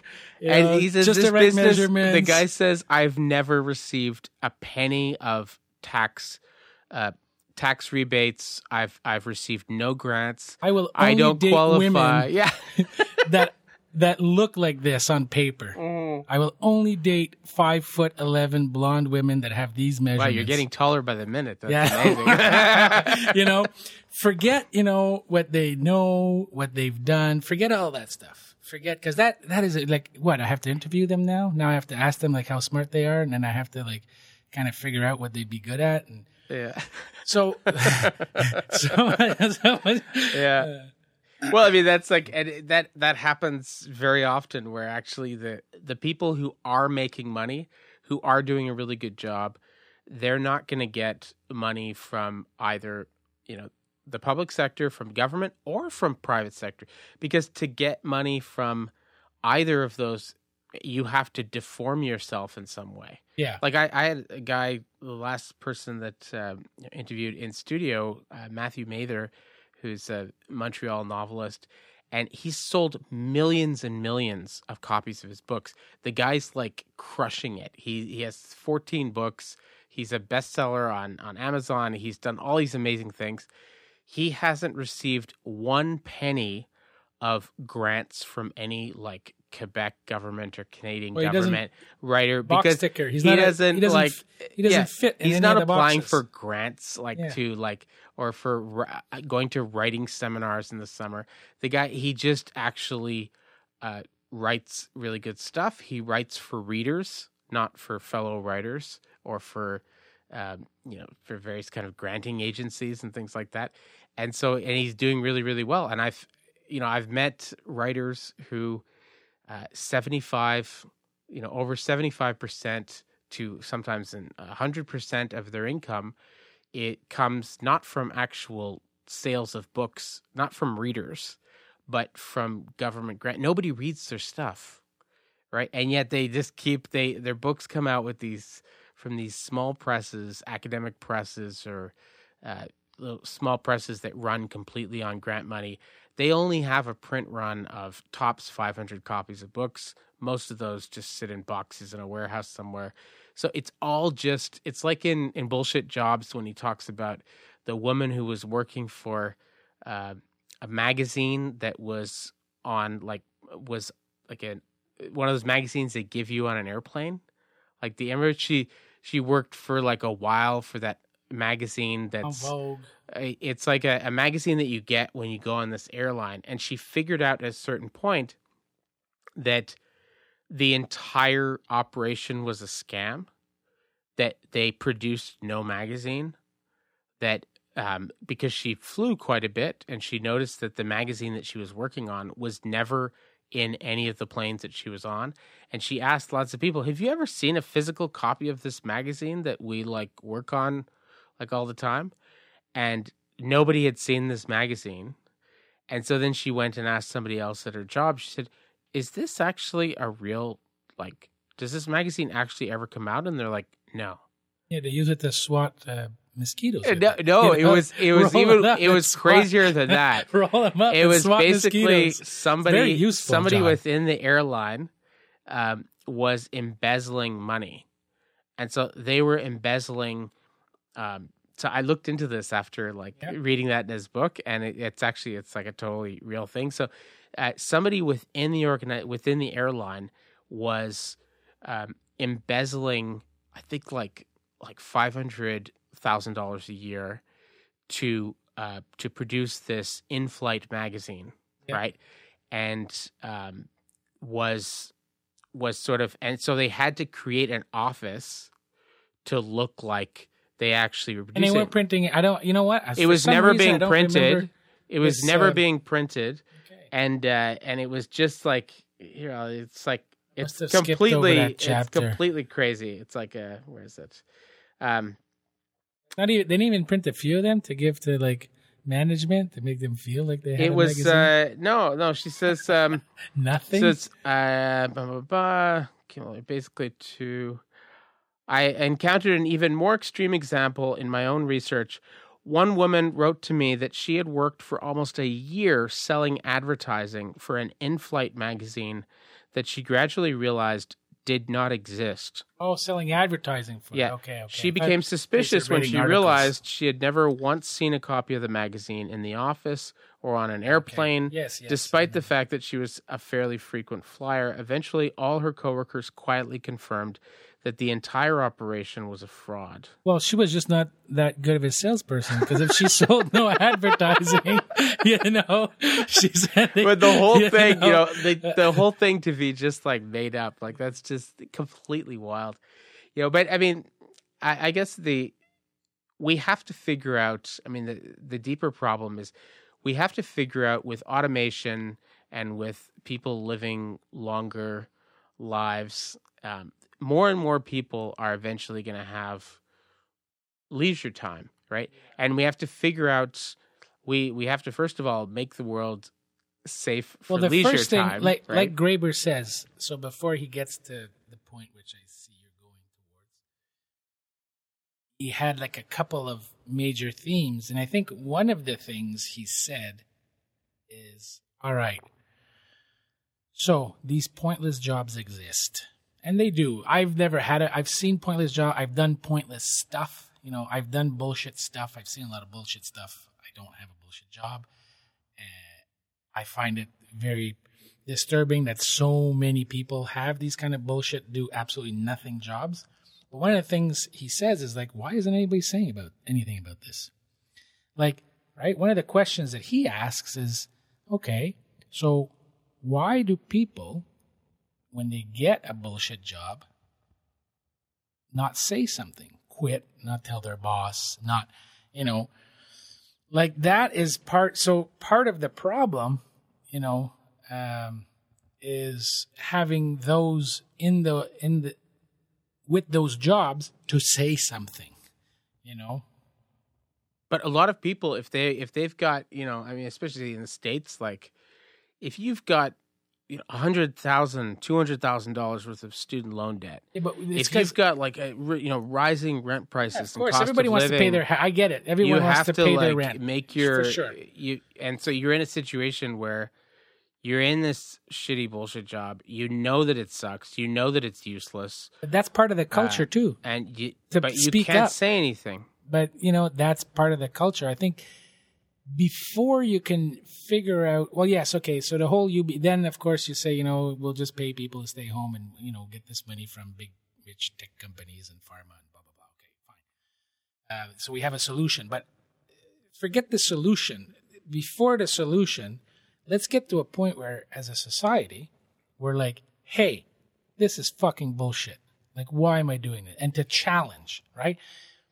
Even when there's like bullshit things to do, all the companies I've worked at, even the one I'm currently at, there are not many, but there are still like these bullshit box ticking things to do, right? I'm not going to say, hey, this is total bullshit. I'm not doing this, so like, I'm not saying that I'm the solution, right? I'm just saying that as a culturally, we all accept this. Right? We accept these things and no one really says anything about it because we all have bills to pay. Everyone must, get their monthly subscription to, Netflix or whatever video game they have or go, on some holiday south and pay the bills and, bring their kids to hockey and, whatever. So most people just shut up and do the job. Yeah, what did they call? Tom Wolfe called that the yuppie Nuremberg defense. Like, it used to be like, at Nuremberg, the Nazis were like, I was just following orders. And the yuppie Nuremberg defense is like, I'm just doing this because I have to pay my bills. But that's... It's supposed to somehow make you like exempt from all of your the morally shitty things you've done. So we're there. We're actually all a little bit to blame, in that we're allowing this to happen to us, right? We're allowing bullshit things to be done so that we can get our paycheck at the end of the month, right? And just continue living our little lives, Well, I mean, just to sort of in conclusion, I think the answer, or at least part of the answer, is we have to revolution. Yeah, no, I don't think it's revolution. No, I'm joking. I mean, that's David Graeber would say that. But I know. I think we just have to get good at doing things that are intrinsically worthwhile to us. So if for you it's gardening, right? Yeah. Like you love. For me, it's like you walk around the mountain looking for salamanders and butterflies and looking at snakes and stuff like that. Whatever it is, whether it's crocheting for some people or whatever it is that you're into, I think people need to get. My mother and her husband just love to, they're both musicians, and they'll just sit around and like, play guitar, play musical instrument, and sing, and like they'll make music.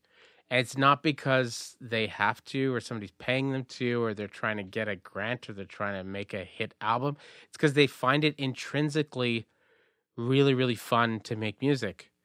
They would do that, on a desert island by themselves. If they had their musical instruments, they would make music, or they would, invent some if they didn't have them there. So I think we increasingly need to do things that, like, we have to sort of remember the whole idea of hobbies and like things that you do just because you find them intrinsically fun, not because it's going to build your CV or it's going to make you money or it's going to lead to some career or something like that.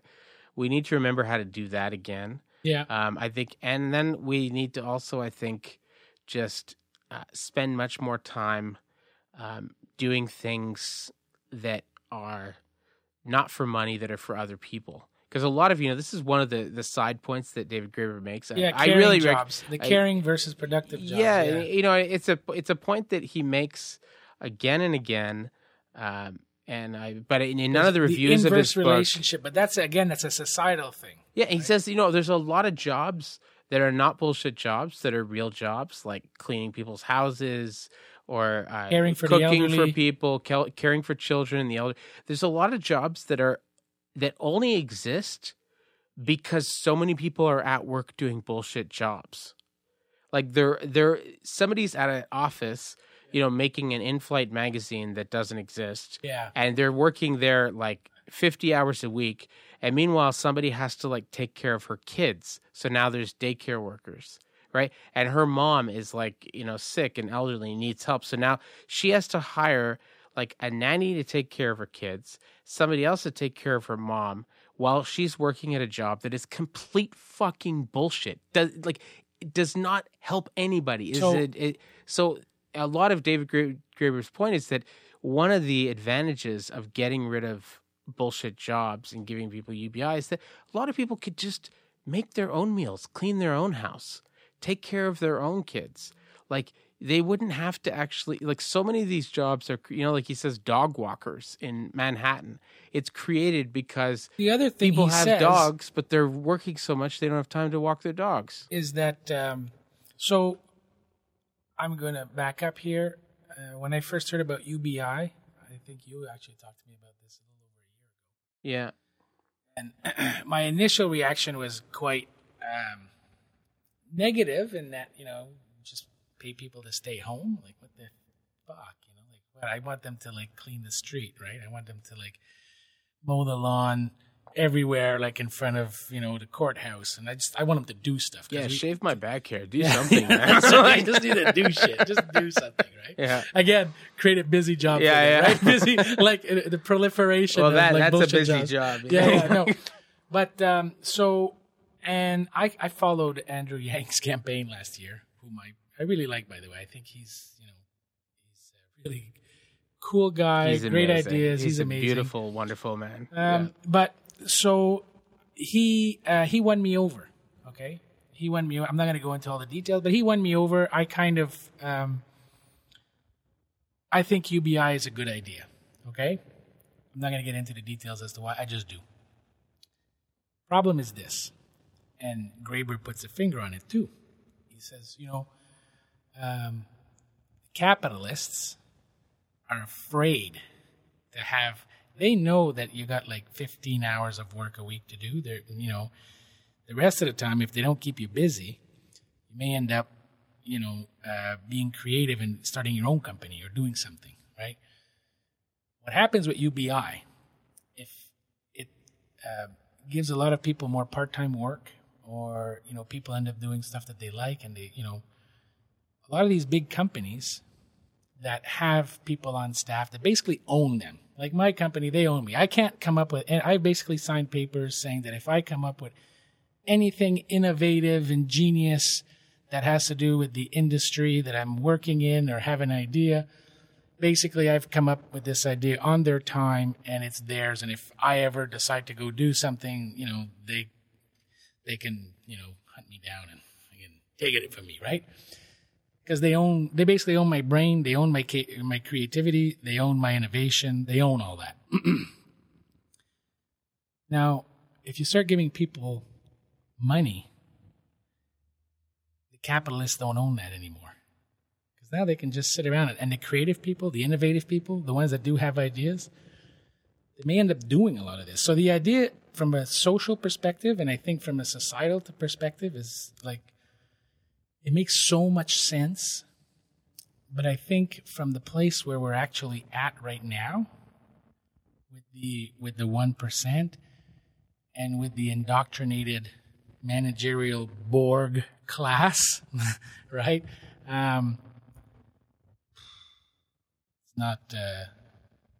It's not going to go over well, because when they just think about it for a whole 3 seconds, like I did, it'd be like, yeah, well, all those like really creative, really innovative, really smart people that, we typically own, that we end up profiting from their innovations, from their efficiencies when they're working, doing mostly bullshit stuff all day, but occasionally they come up with like really fantastic ideas.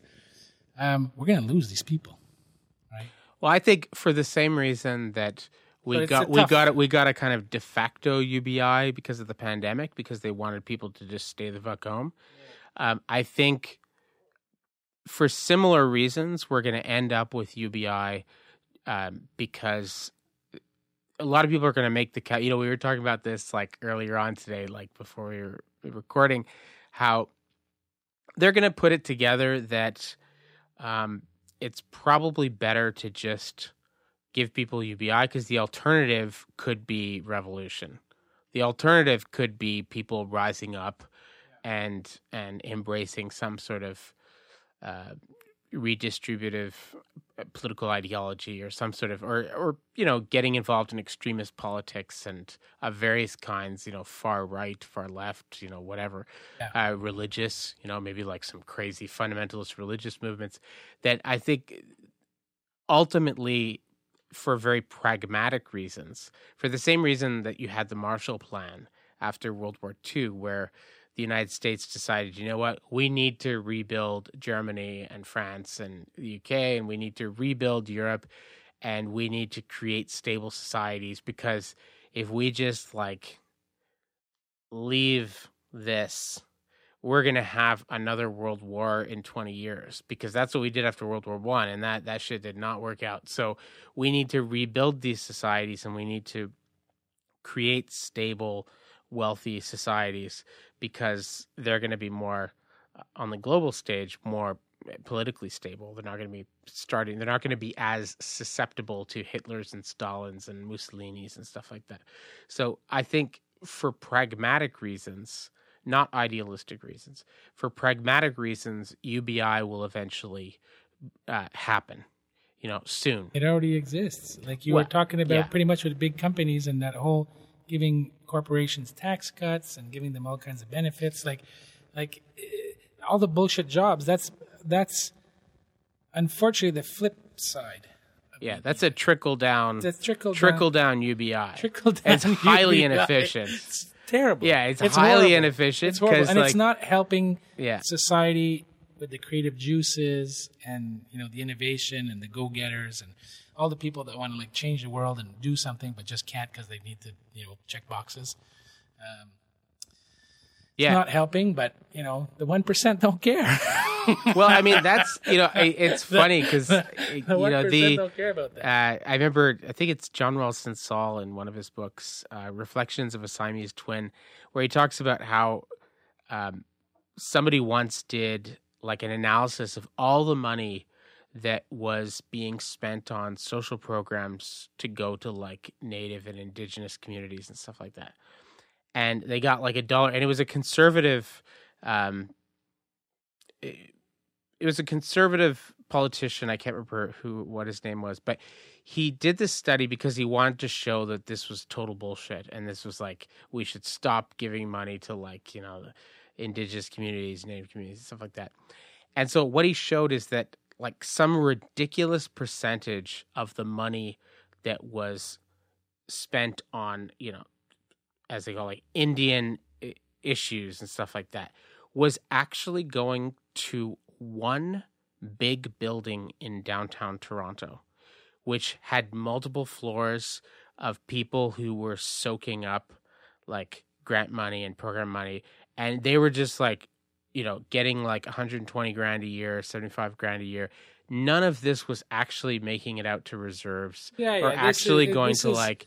This is like Centraid and all the or whatever the well, it was, programs that help kids in Africa and there's that problem, sure, but where his the point, money just gets siphoned out at the. John Rosenthal's point was he said, this actually makes a point that this guy didn't think he was trying to make.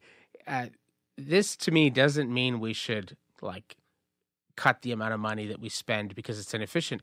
This to me says it would be much better if we just cut a check to every person who's living on a reserve, to the actual people, give them the money, and let them. And are some of them going to like waste it on stupid shit? Sure. All of us do. Humans waste their money on stupid shit often, but that would be like a much better solution. It would be more likely to actually help people. And what's crazy is actually at the time, Saul spoke at this like conference in Quebec City.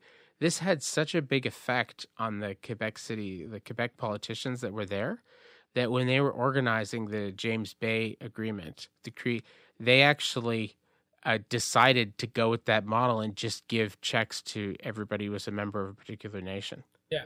And it's done really, really well. They're like, no. We're not giving money to fucking NGOs. To the band leader, we're not giving money to NGOs that are claiming to try and help these people. No, we're going to... Everybody, how many people are members of the Cree Nation? How many people are members of this? We're going to give each person a check. Yeah. Boom. Well... And it's had all these amazing effects. Like right now, they have more in Quebec... The Indigenous people have, it kind of sucks everywhere in Canada, but it sucks less in Quebec, way less, because they have way more autonomy here. They have way more like actual rights and control. Like they own their own airline, right? So rather than like in the rest of Canada, in most places, they get grants to subsidize their flight going from like Toronto to like, Nunavut, like really Nunavut, like way up high north and stuff like. They get grants to subsidize their flight, or to go from Calgary up to the Northwest Territories. Here in Quebec, they own their own airlines that fly to like Ujibougamu, like in northern Quebec, or to James. They have their own. They own the airline. They don't need to get grants from the government to do that. They be like, we're going to subsidize. Like everybody in the community gets like a certain number of, I think like 2 flights a year that they can take for free. And then you have to pay for the other ones after that. And they charge, us, we have to pay like crazy amounts, but they just have control and autonomy. And it was based on this idea that you don't have to do this trickle down bullshit. It's not even trickle down. The other phenomenon, I think he talks a little bit about too, is that you give money to an organization, and the organization's goal is basically to keep the ball in the air as long as possible, right? Yeah. Try and keep, so you create positions, and so it's kind of. Well, you and I, we've been friends for decades and decades. We could keep the ball in the air for hours, so we should probably finish here. But thank you so much for coming on the podcast. Right, this John, has been absolutely amazing. We got to do this again. Yes, totally out of my wheelhouse. Thank you for getting me to read a lot of amazing books this summer. Maybe next time we'll talk about gardening. This is out of my wheelhouse. Yeah, we did. All right, thanks a lot. Okay, bye.